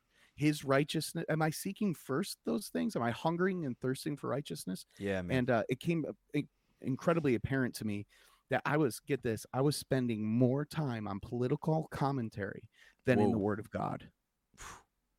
I would listen to more people speak about politics than I would listen to people speak about God in the kingdom of God. So it's obvious why I was all messed up on the inside. And it's obvious why people are causing divisions in their churches, in their relationships, and people in their communities. The reason why is because they're seeking first the wrong kingdom. Wow, man. Oh. Josh Whippy, there you go. WYPIJ, Venmo. Alex got like $2. So did he really? No. I was like, I don't think we put an actual real address. Someone might have, because we just made He probably ended up paying somebody. That's what he did. He owed money after it was over. Yeah. He sponsored some guy going to Asia, you wasted 6 minutes of my life, Alex Seidler. You owe me. It's like, all right. Exactly. No, but I was actually just talking yesterday about how you become like what you worship. You know, and there's a concept of that in Psalm 115. It's talking about the idols that the people were worshiping, and it's like they have hands but they don't touch, and they have eyes but they don't see. And then it says all who put their hope in them are like them. And then it says Israel hope in God. And it's like when the thing that we put our attention on the most, or the things we could say that we wrap our affections up in, and where we find our worth and our value in those things, that tends, you mentioned, you know, that word, the fruit that's produced, we will end up producing the fruit thereof, you know. And so if I'm spending all of my time on the worry issue, worrying about what I'm going to eat, what I'm going to drink, what I'm going to put on, worrying about what's not working out in my life, you know, going down those rabbit holes and just kind of wrapping my attention up in those things. Worry is this like super deceptive thing, man, because I feel like it gives you this sense that you're in control, because you're thinking, you know, you're just keeping it there. You're thinking about it. You're playing the scenarios out, and you feel like you've got your finger on the button, so to speak, but really the situation's out of your control, which is why you're worried about it in the first place and why you can't seem to let it go. And so it becomes, I think, a surrender issue and a confidence in God issue, where to be able to let that thing go and trust him enough to, as you said, seek him first, seek first his kingdom and his righteousness. Wrap up your hope and your affections and your desires. Anchor your hope and the affections of your heart to God, to his kingdom, to the things that he values. And when you do that, then that's what becomes produced in your life. Absolutely. The verse that I was teaching on is 2 Corinthians chapter 3, verse 18, beholding as in a mirror the glory of the Lord, we're transformed into the same image from glory to glory. So when we behold him, in other words, when we focus on him, when we contemplate him, we worship him, we reverence him. When he's our focus, he's the center of our attention, then it's like we're looking in a mirror, but we're not just staying the same, we're becoming like him. Yeah. Because we're producing his character in our lives, and it's becoming revealed through us. You know, that word transformed, it actually, there's connotations there. It's actually the word metamorphosis, or in Greek, it's the word metamorpho, which is connected to metamorphosis, and it has to do with like a revealing of not just like it used to be like this and now it's like this, but it's like, hold on, when the caterpillar went into the cocoon and the butterfly came out, the DNA of the butterfly was in the caterpillar from the very beginning. You just couldn't see it. Right. And I mean, Christ lives in us. Yeah. He's in us. Like, we carry heaven with us when we go places. And yet we get so caught up with the stuff, the stuff that we've been mentioning, and all kinds of other stuff, and worry and anxiety and just wrong, misaligned priorities. And we get caught up in so many other things that we sell ourselves short, and we live with less than the fullness of what Christ has actually secured for us through his death and through his resurrection. Like, he's given us victory, and yet we walk around like it's whatever. Well, because you said he lives in us, but I often wonder if our life is like a house, have we just put him in the basement? And it feels like we say, God, you know, hey, listen, I invite you, Jesus, into my life, but technically you're only in this room in the basement. Exactly. Stay in this Sunday morning. Stay area. down here. Yeah. Don't come touching all the other areas of my life. Yeah. I'll seek you first down here. You know, I'll bring you some food. I'll make sure, you know, that would never work. That would never work in a marriage. Can you imagine? Like, you and Denise get married, go on your honeymoon, you come back and you say, honey, go to the basement. I'll bring you down some food. It's cool. I'll see you once a week, you know. Oh my God. But that's the truth. That's what we do with the Holy Spirit is we stick them down there. We say, you can have reign here, but nowhere else. And what the result is that now we are seeking first the wrong kingdom, and therefore also trying to say we're Christians and followers of Jesus. But what the world sees is that we're focused on something else. Come like you had on. said. We're focused on something else. Therefore, that's what we're showing, right? Like you said, that's what we're becoming because that's what we're focused on. And I feel like there's a lot of emphasis on getting saved, and that's awesome. But we got to remember that the kingdom of God is here now, and it's here for us today, and it's also in the future. Yeah. It's both either and or. It's here and now. It's then and now. It's, all those things is the kingdom of God, and that's what Jesus said. That's what he was inviting people to do. Please come to the kingdom of God. I am Yeah. inviting you to join this way of doing things. I'm inviting you to have freedom. I'm inviting you to do this. And that was not to just a small specific part of your life. That was for your entire life. Yes. So I just wonder if because we've been so distracted, and because, like you said, focusing on the wrong things, and because is that why, the church in China is not having a hard time growing. Okay. And I often wonder, is sometimes our great, the best blessing in our life is also the greatest curse. Like, we live in an awesome nation, but sometimes I wonder, can that a good thing become a bad thing in our lives spiritually? Sure. Not to say it's not a bad thing, obviously. Please don't Yeah. send me hate mail. Yeah. We're Josh so Whippy blessed. hates America. Yeah. No, I love it. I love it. But it just makes me think too, if we had some things stripped away, which Revelation kind of hints to that, are we going to be more reliant on the kingdom of God in the kingdom? Because if he's the king, that means he rules and reigns in that kingdom. Yes, right? he does. And he's not the king of the world. Well, in a way he is, but he's not ruling and reigning in the world. That's what the enemy does. He has a new kingdom established, and he says, one day I'm going to have a new heaven and new earth. This is all going to be fixed. Right now it's advancing. See, the kingdom of God is advancing. It's not retreating. Yes. The gates of hell, they have a gate. Because why? He's trying to stop what God's doing. And God's advancing. He's inviting us into his kingdom so we can be a part of that and let that grow. But if we're focused too much on the upside down kingdom of this world and screwed up in that, then we're not going to be looking for what God's doing in lives. We're going to be looking at, oh my gosh, we lost the election. The world's over. Yes. Instead of saying, God, what are you trying to do right now? Like, you must be up to something. Use me. Use me. And that's how I've been trying to act.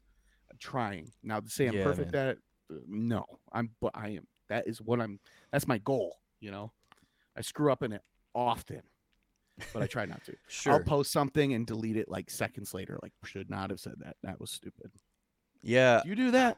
I do that sometimes, man. I'll write something and I'll be pouring my heart into it, and I'll write this long thing. I've done it several times this past year where I've written something out. Even sometimes it's a post and sometimes it's a comment to what someone else said.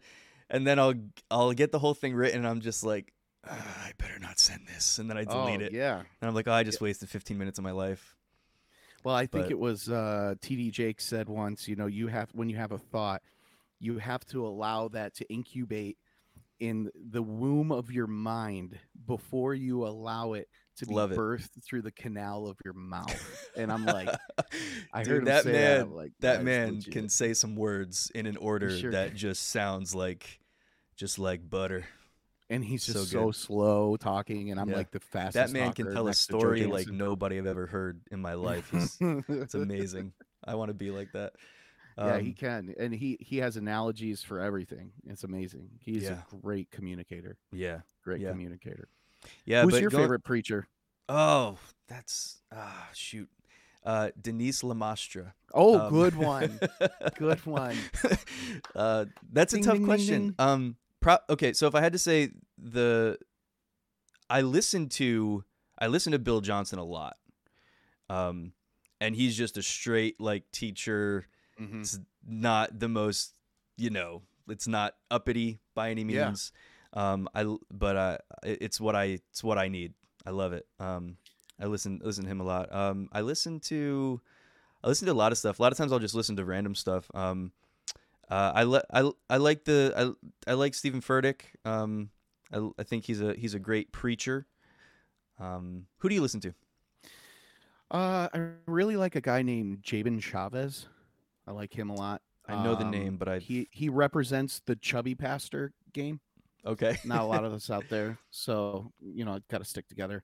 I really like Judah Smith. I feel like Judah Smith's Yeah, pretty genuine, and yeah, I've heard so he's many legit. great things about his personal life, of how he treats people. He's just all around real, and I like him for that. For that, and I also love, and I love his books. Larry Osborne.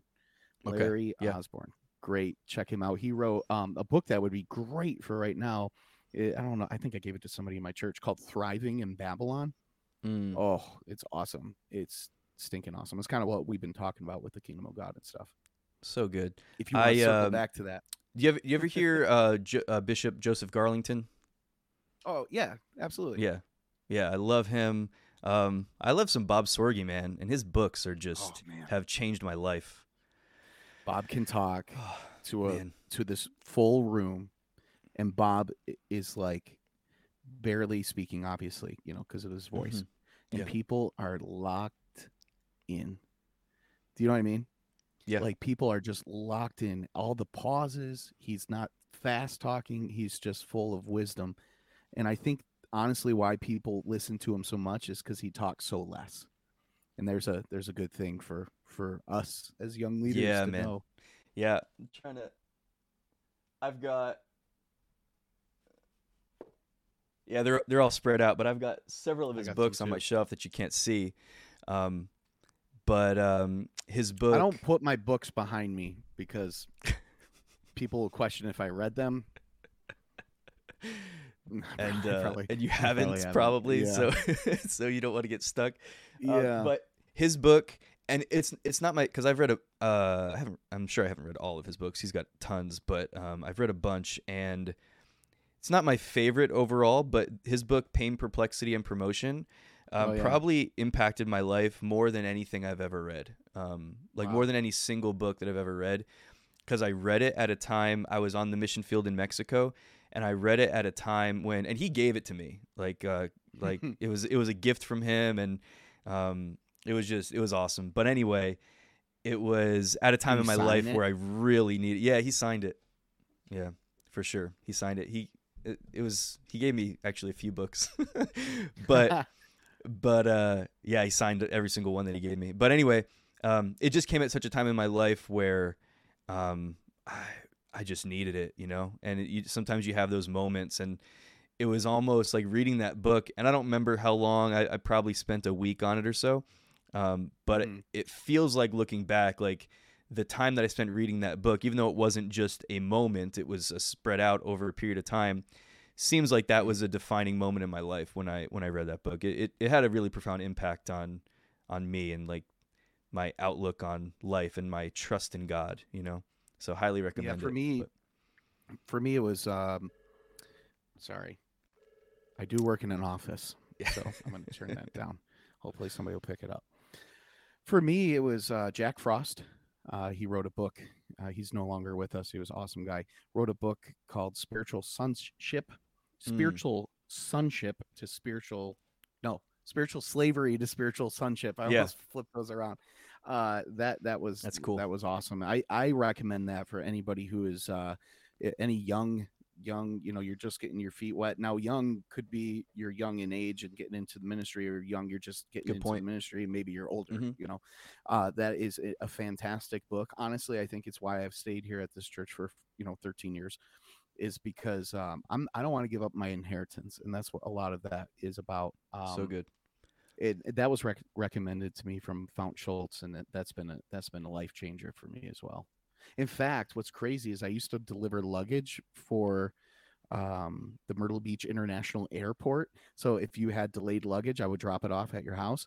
And I actually had this crazy experience happen.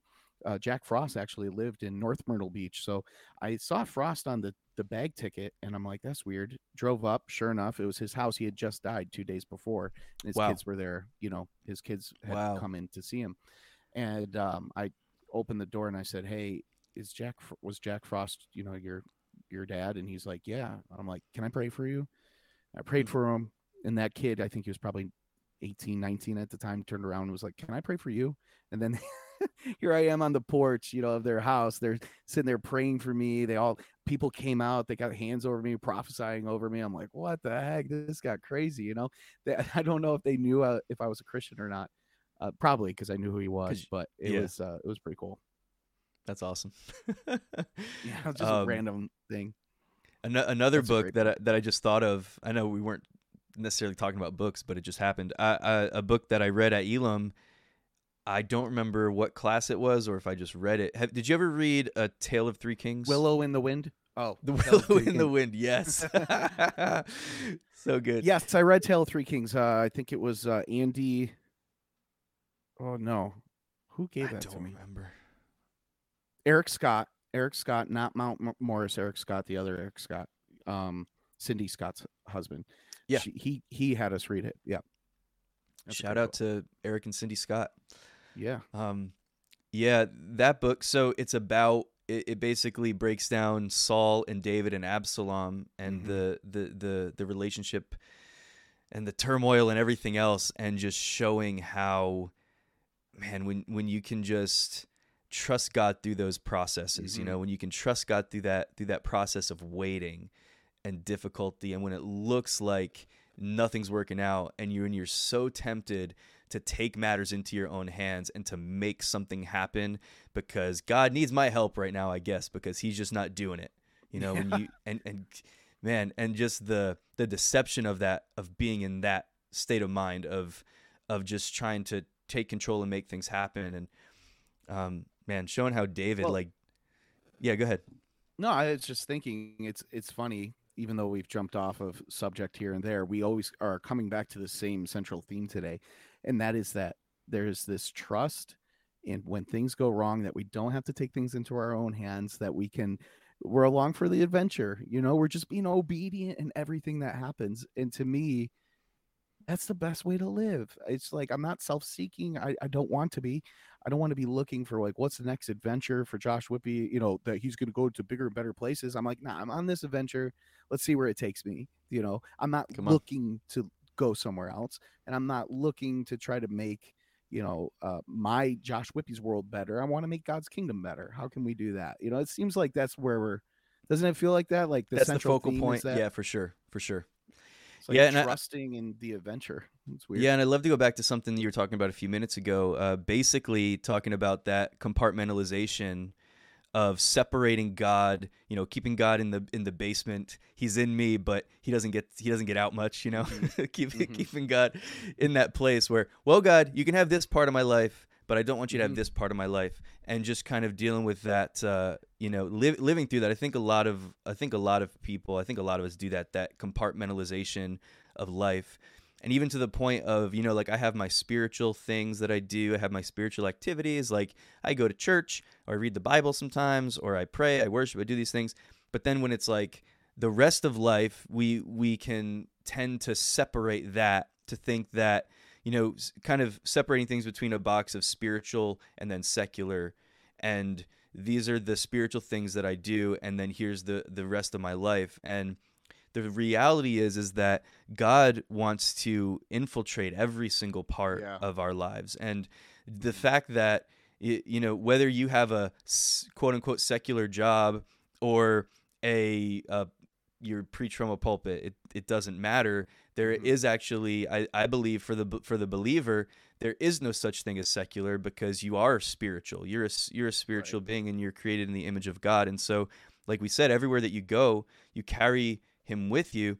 And so just learning how to live that way, learning how to live in that awareness and that consciousness of the fact that he's with you every single moment, and not living your life. I just think, and sometimes it might not even be, I think that probably the majority of it is not even on purpose.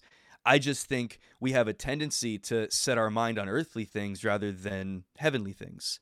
You know, Colossians 3:2 says, set your mind on things above, not on things on the earth. And that doesn't mean that you've got to get super spiritual and be talking about, you know, Jesus and all the time, and you got to be a holy roller. It doesn't mean that, because super, you know, spirituality and like religiosity, that's actually the opposite of heavenly mindedness. Like that's not heavenly mindedness. It's not. And I think throughout this past year, something that I think that I say we, just talking in general terminology, lost sight of in a big way was the fact that God is he's so intricately and intimately involved in the lives of people and wanting to impact the lives of people, through his church. Again, Yep. not through a political party, Yeah. but through Yeah. through the kingdom, through the kingdom of God. And so I don't know. I don't know if I didn't intentionally but Shouldn't it be, came back full though, circle. shouldn't it be that the kingdom of God is more popular than the kingdom of this world? Like, when think about that for a second. Like, kingdom of God should be more popular and talked about more often than America or Canada or whatever, Brazil, Yeah. wherever you're at. It's like it should be the focal point. Like his kingdom rule, his rule and reign, and the advancement of that kingdom. Now, that's the thing, though. We don't do things. See, a lot of times we want to advance God's kingdom, and we say that we're going to do that, but we're really emulating and doing the things of the world, which are Exactly. different, right? 100%. Like that's not how you advance the kingdom of God. And I think that kind of goes with your, you had joked about politics, but it's true. That's not how the kingdom of God's advanced. Trust me, the people, when Jesus showed up and said that he's the Messiah, they thought the same thing too. They're like, well, this guy's going to be legit. This guy's going to take over. He's going Yeah. to rule. He's going to take, Rome's going to take a back seat. Jesus' point. kingdom is huge, and his kingdom's not of this world. So, like you said, it's heavenly, and that's a great word for you. For you saying that is like thinking of heavenly things, his kingdom, and advancing it through the ways that Jesus had described in the Sermon on the Mount. Is like, that's how we do it. Now you read it and it looks backwards, because the world doesn't do that. And we have to deprogram. We have to transform the way we think, right? Romans, do not be conformed to this world, but transform by the renewing of your mind. So we have to continue to do that, instead of just going along saying, well, the world says we take it by force. Well, kingdom of God doesn't do that. In fact, our Savior, our King, died on a cross. So, there's some deep stuff there, Duke. Yeah. Some deep stuff. But I'm excited though, because I really do think that there is a movement that's happening. I don't want to be all doom and gloom. I think there's a movement that's happening, that people are starting to wake up and see the way of doing things of the world are not working. There's no we could come up with the best programs and come up with all this stuff. That stuff is not, that's terrible. But God has placed a better thing for us to do. He laid out the blueprint to how to do this thing, and you can read it in Matthew 5. This is what he's describing his kingdom like, and I want to be known for being in that kingdom first. Come on. That's the kingdom. When Josh you Whitby mentioned, dies, where go is ahead. he? Was he a kingdom of God guy when Josh Whitby dies? Is that what they're going to know me as? Or are they going to know me as the kingdom of this world? And I just want for that. Yeah, so good. You mentioned a minute ago emulating, like the church and God's people. Really, I think spending a lot of time getting caught up with emulating the world in a lot of different ways. And really, like you said, what we have access to. I mean, if we were really on board with how good God is, if we were just on board with how amazing it is that he's real, first of all, and that he loves us, and that he's invited us into this lifestyle of walking with him, where he's not all caught up and scandalized by our faults and our mistakes and stuff like that, but he accepts us as we are, and we get transformed into his image more and more as we walk with him. Like, this is amazing. This is adventure that we're talking about. This is really amazing. And yet, I think we get caught up with trying to make it look like more palatable to people, and just, hey, you know what I mean? Just kind of watering stuff down. And hold on, no, like, first of all, God and his and the church here on the earth is the solution to these problems that we're having. It is God's solution. The church is God's solution to these problems that we're having. And so when we try to change to adapt more of that earthly, mentality, like that verse that you just quoted from Romans chapter 12, don't be conformed to this world system, this world's way of thinking, which is, like you mentioned earlier, that's where the devil has his kingdom, his place of authority in the philosophies of this age. And it's like, don't be conformed to that, but be transformed by the renewing of your mind. When your mind is renewed, we have the mind of Christ, first of all. Absolutely. We have Yeah. the mind of Christ. And so when we begin to think and operate and see things, and we have the perspective of God, Mm-hmm. and we begin to see earth where we live from a heavenly perspective rather than an earthly perspective, then it's not that we're out of touch. It's that we actually get the solutions that this world needs, because I promise you, this world does not need an earthly solution. This world needs a Mhm. heavenly, a kingdom Yeah. solution. That's what this world needs. Oh, that's awesome. That's true. And I'm not saying that any church is better than any other church, but Carrie Newhoff came out with a new post here. 5 reasons charismatic churches are growing and attractional churches are past peak. Wow. And well, some of it's kind of what you're talking about. It's really what it boils down to is that people are looking for not just what's true, but also what's real. Mm. And we know the real truth. And I think it's time that we probably stop trying to make it more palatable. Yeah. As you were saying, like, why are we watering down things in order to try to reach the culture instead of just saying, hey, listen, the Spirit of God is real. It's an upside down kingdom. It's crazy. It doesn't make sense. There's going to be things that you're going to be doing that you don't know why. But at the same time, there's freedom. There's Yeah. freedom in that. It's like this idea, like, you've tried everything else, try Jesus. Yeah. And it's like, hold on a second, try the King of Kings. Yeah, just try him out, see if it works.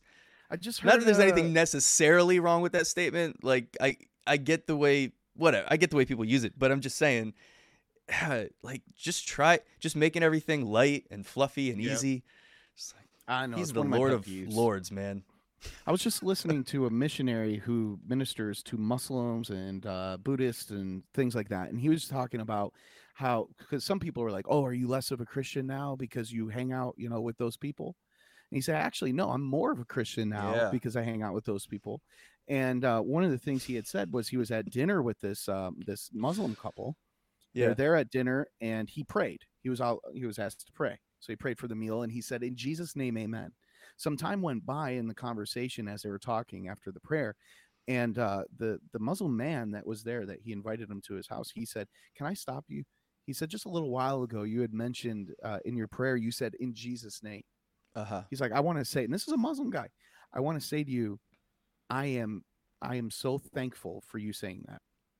Like, that means so much that you would say that, because you didn't try to water it down. You knew I was a Muslim, and you still said it. And he goes, I need more of that. I need more people. And I think that's what people are genuinely looking for, what's real. Now, does that mean everybody's going to love what you're saying? No. But how are you saying it? Are you saying it like the world? Are you screaming at people with the sign that says, I hate you or whatever? Or are you doing that within relationships, sitting down at tables with people and telling them and not watering it down? See, we look at the church. We kind of touched on church a little bit because of this article. But the church is only like a very small percentage of what this is. The Sunday morning experience is not what this is about. This is about our congregations, people going into the community and being this and making we can't just hide within these 4 walls anymore. We have to be not just Pastor Josh and Pastor Duke.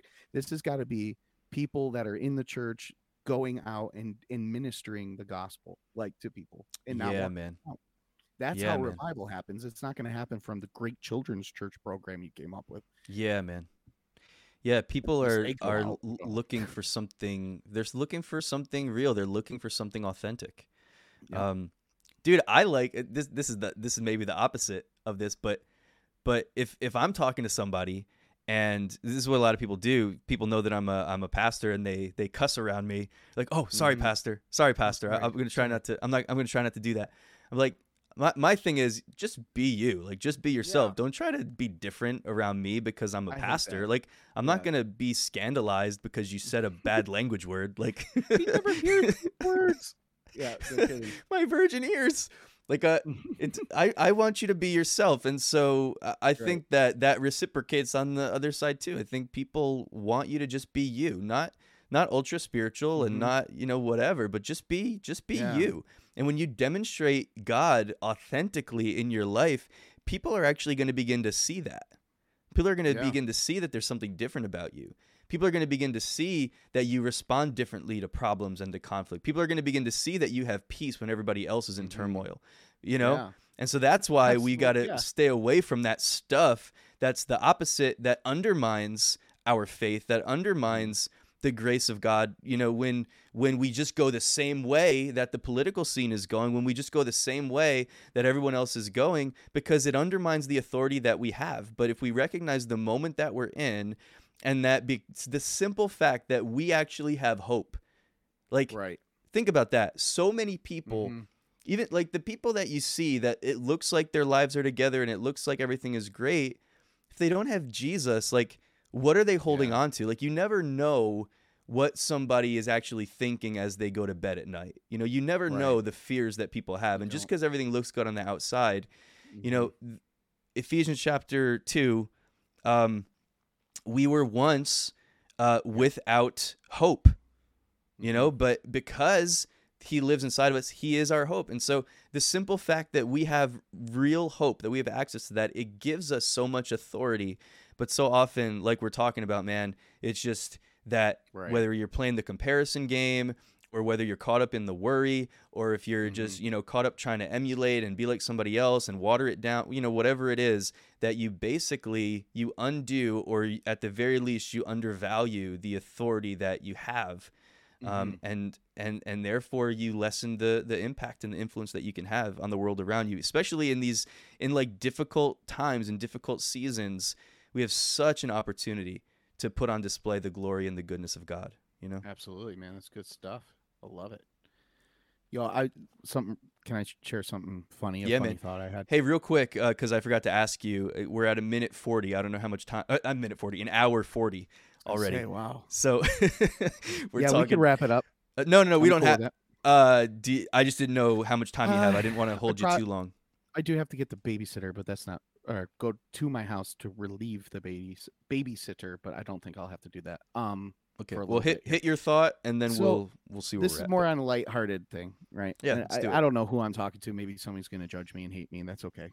I was you were talking about the cussing thing, and it reminded me. It's like, do you ever notice like you'll be watching Netflix or you'll be watching something, show or a movie, and there's like there'll be a cuss word that is placed in there, and you'll say that was funny. Like you know Uh what I huh. mean? Like it was well placed. I wouldn't use that, but it was well placed. Or it could be an argument on like a show or somebody uses a strong word. In fact, I don't know if there were really curse words. Maybe raka was a curse word because you were calling somebody an idiot, but just words that were bad. I don't know if Right. those Right. existed Hmm. back in the day, so it doesn't matter. I tell my daughters just don't say these words around grandma or anybody like that you think would be offended, and don't let me hear you say them because then we're gonna have problems. Don't offend people. That's what we're asking them to do. I'm required to Um, punish you if I hear you saying exactly. it. So Yeah, it's just I don't know. I have some weird thoughts on that. Yeah, required. But so anyway, we're watching this, and I said to my wife, I was like, "What is it that makes that like acceptable? Like, what is hmm. it that causes us to go, oh, that's okay?" And she goes, well, it's the timing, it's the placement, it's the context, it's what they Right. use it. Now, have you ever heard somebody use like a cuss word like every 10 seconds in their Yeah. conversation, or every Yeah. every other word I is hate that it. word? You know why it's annoying is because it's so stinking repetitive. It's like you're not using it for strong word anymore. You're using it for who knows, you're like abusing a strong word, right? Yeah. So and I made the connection the other day. That's kind of like how people pray in circles. Okay, Hmm. hear me out. The guy, the other F word is father. How many times do you hear people pray and they're like, "Dear Father God, I come to you, Father God, and I thank you, Father God, for my father on earth, Yeah, Father man. God, and would you please, Father God, bless him, Father God." I'm like, dude, too many F words, too much, Too man. many F I gotta turn words. this. I gotta turn this show off. We're Ugh. done. Yeah. You know what I mean? Isn't that the truth though? It's like you're using that word too much. It's really driving me crazy. All I can think about is Yeah. that father word, the F word. Yeah, what if I was like, "Hey, Josh Whippy, it's great to see you, Josh Whippy. Hey, Josh Whippy, Josh Whippy. I Yeah, just want to say, Josh Whippy, that I'm." it's funny. Yeah, just It's, God's like, "Yep, you established that I'm the father. I'm yeah. definitely the father." Okay, I got it. Got it the first time. Okay, got second, third, fourth, fifth. Yeah, no kidding. No, it's funny. You were the F word. So I don't think she would ever listen to this, so I'm going to tell you anyway. We had a lady in our church who who was struggling. She was going through some stuff, and she was, tipping back on the old bottle a little bit too much. Probably shouldn't have been doing that, obviously, but she was going through some stuff with her daughter. She's an older, retired lady, and she came to church smashed. I mean, just obliterated. But she wears it pretty well. Her hair was kind of all crazy, and you're like, okay, something might not be right.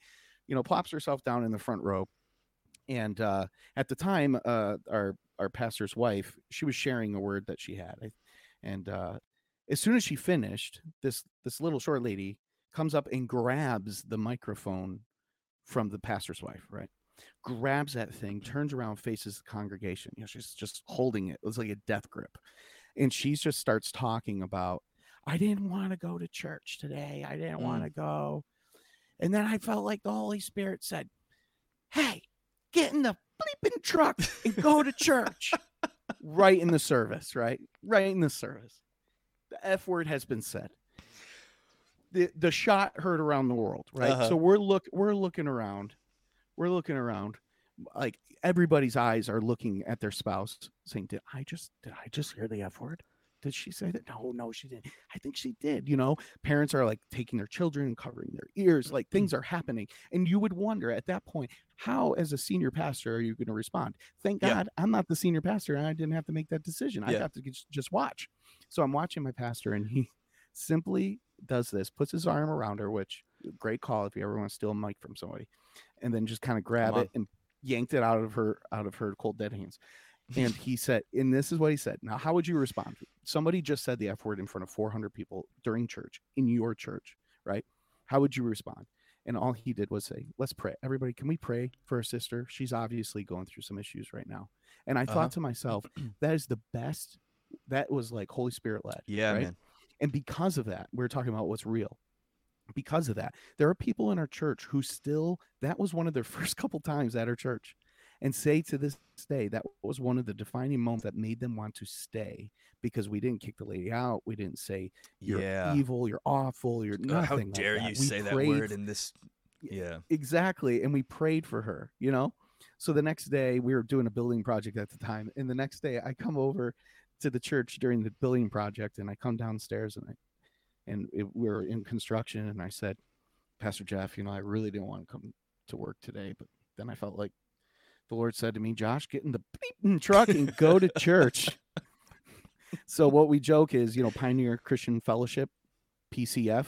So now we said that brings a whole new term to the phrase PCFers, right? We're the PCFers. So love it.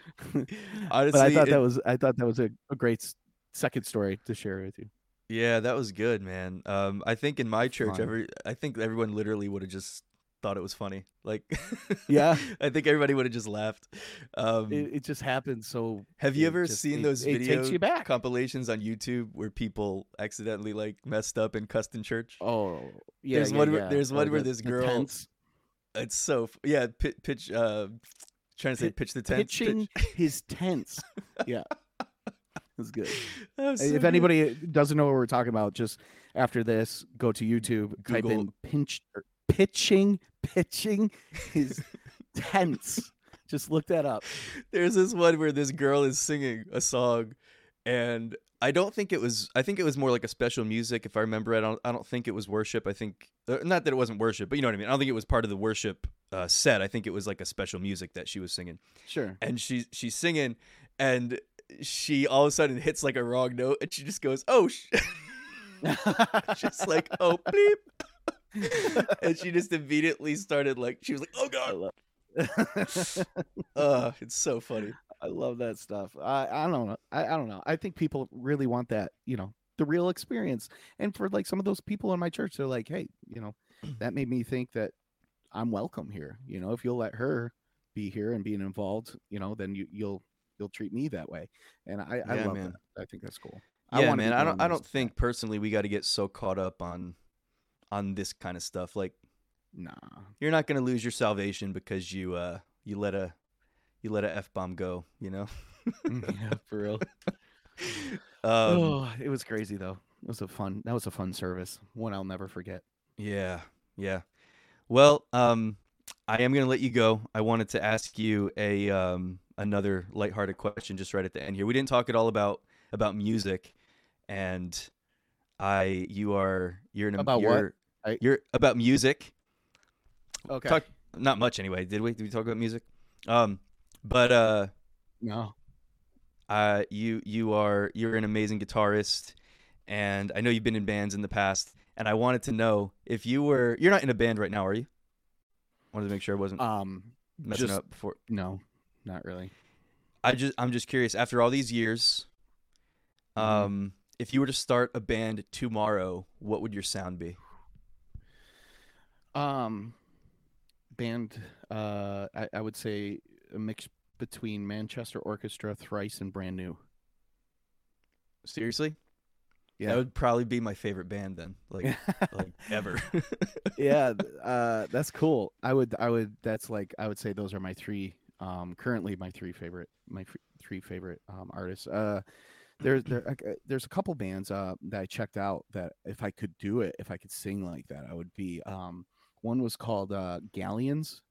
Just Mhm. discovered them this weekend. Galleons. If anybody likes heavy music, but you're not really big into screaming, it's post metal with, or it's metal. I'm sorry, metal core, but it has like it has like pop vocals on the top. It's Okay, sweet. It's kind of like okay. Issues, but a little bit That more. sounds like that's up your alley.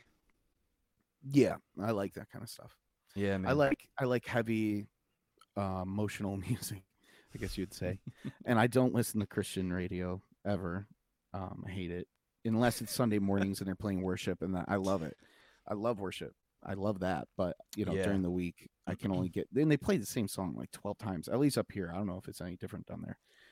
Up here, it's the same 12 songs over and over again. It Yeah, makes me same here, just bro. want to drive into a bridge embankment. Yeah. The Christian music scene is amazing, but Christian Yeah. radio is very, very extremely limited. Yeah, Um, it's not good. yeah. And if you Yeah, think it is good, then branch out a little bit because there's better stuff out there that you will love. you know, yeah, man. For real. I did notice that none of the bands I picked are really Christian bands, though. I just noticed that I would sound like, So, Manchester Orchestra, they've got Christian roots, but I don't really know the story, yeah. like His if dad they've was stayed like on the periphery Andy of Hull. Yeah, Yeah. Andy Hull was his dad's a pastor. Yeah. Okay. Same with the dude from Beartooth. Okay. Yeah. Andy Hull is probably my favorite lyricist, period. Oh, he's I love that brilliant. man. Him and Aaron Weiss, I would put second Yeah. and Yeah. top two. Yeah, Aaron Weiss. Dustin Kensrue is up there too. That's some really good stuff.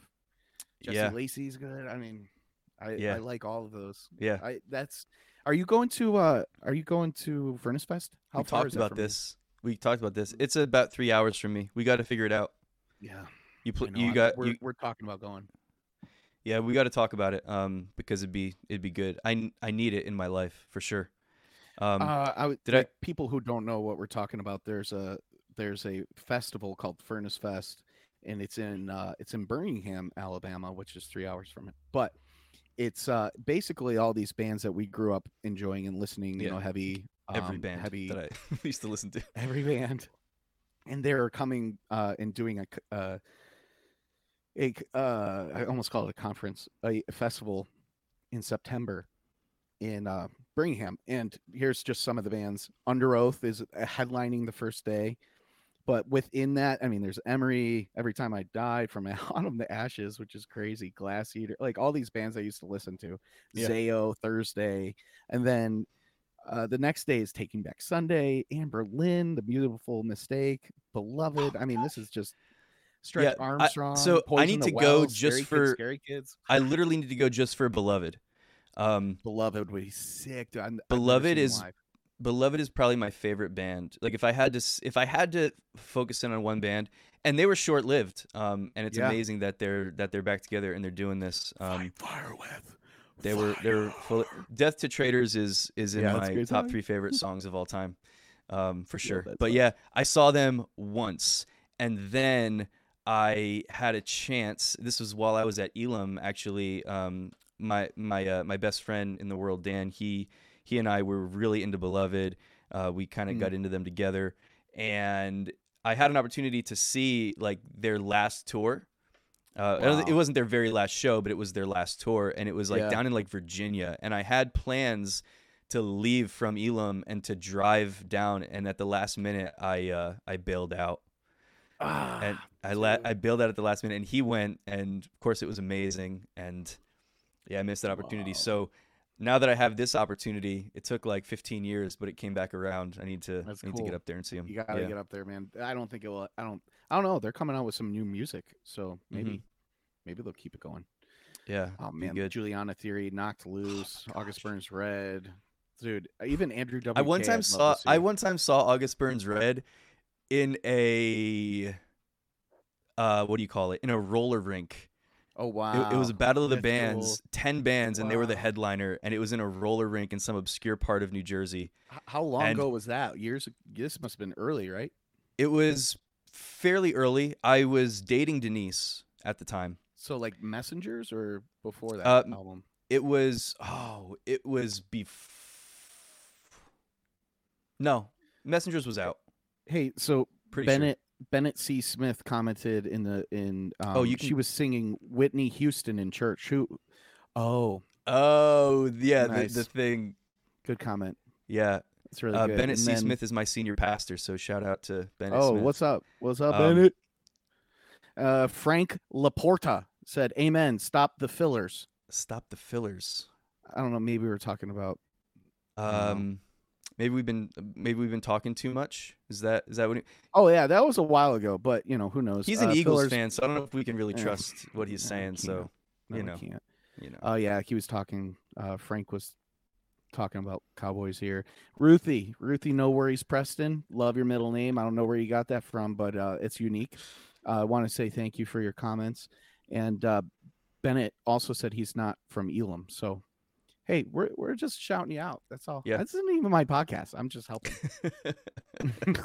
I appreciate you, man. Just take over. I wasn't sure. Now I'm glad I know because I wasn't sure if you could see the chat or not. You can. if You it got to was- click if it. Was it. just me. Yeah, You got to I click got the you. stream. Welcome to WYPIJ Radio FM. So glad you're here. Well, hey man, really appreciate you again. So thank you so much for doing he this. clarified what fillers meant. Fillers were, the Father God. The Oh, fillers. okay, okay, Yeah. beautiful. Thank you, thank you, Frank. Thank you. No, yeah. Mm-hmm. Frank, I just want to say thank you, Frank. Frank, you're so good. Thank you, Frank, Right. for being in the comments, Frank. Frank, we really, really appreciate Yeah. it, Frank. All right, man. All right, hey man, this was Should we fun. wrap it up? Yeah. I do appreciate you, brother. I hope you'll come back and do this again Sure. Let me come back before Alex. No, with Alex. Let's see with what happens. Alex. Let's do it. Who I do don't you know got? if Who do you got coming up that Thursday? Thursday is Amy Davison, who is my first guest who is not Elam related, and I actually had her. It's gonna be great. I think you guys should check it out. It's I like that. You said the name. I went, wow. I don't yeah, know who it is. heavy hitter. Awesome. She's actually a Christian apologist. She's really into apologetics, and she's part of a group called Mama Bear Apologetics, and they do a pod. She's a co-host of a podcast, and she's the mama bear. she's one of the Mama Bears, yeah, and she's a veteran of the Air Force, and she's awesome. We actually had a really good conversation last year on my other podcast, Simple Power Podcast, and we had a really good conversation. So we're coming to talk some apologetics, and yeah, we'll see where that goes. But you guys should definitely check out Thursday. I believe we're gonna be live at I think it's 1 p.m. Central Time. It might be 12 p.m. Central Time. I think it's 1 p.m. I'll confirm that later. But yeah, and for anybody that is checking this out for the first time, just want to let you know that this episode will be uploaded later on today to the major podcast platforms like Spotify, Apple Podcasts, Google, Amazon Music, bunch of others. I don't even know everywhere that it's at, to be honest with you. But these are also live every Monday and Thursday on Facebook, YouTube, and LinkedIn. If you want to be notified of future live events, you can like my Facebook page at DK Lamastra, like and or follow, whatever works for you. At DK Lamastra, you'll get automatically notified when we go live next time. And hey, if this blessed or added any kind of value to your life in any way, you can support by liking, subscribing, sharing. If you happen to be listening to this on Apple Podcasts, you can leave a review, and that would really help me out. I'd really, really appreciate it. So thank you guys again for checking this out, whether you were on the live or listening later on or whatever. It's amazing to have you here. Pastor Josh Whippy, really enjoyed talking to you, brother. Thanks so much again for doing this. Appreciate Thanks your time. for having man. me. It was fun. Yeah, absolutely. Well, you have an awesome day. And You too, buddy. yeah, see you next time, man.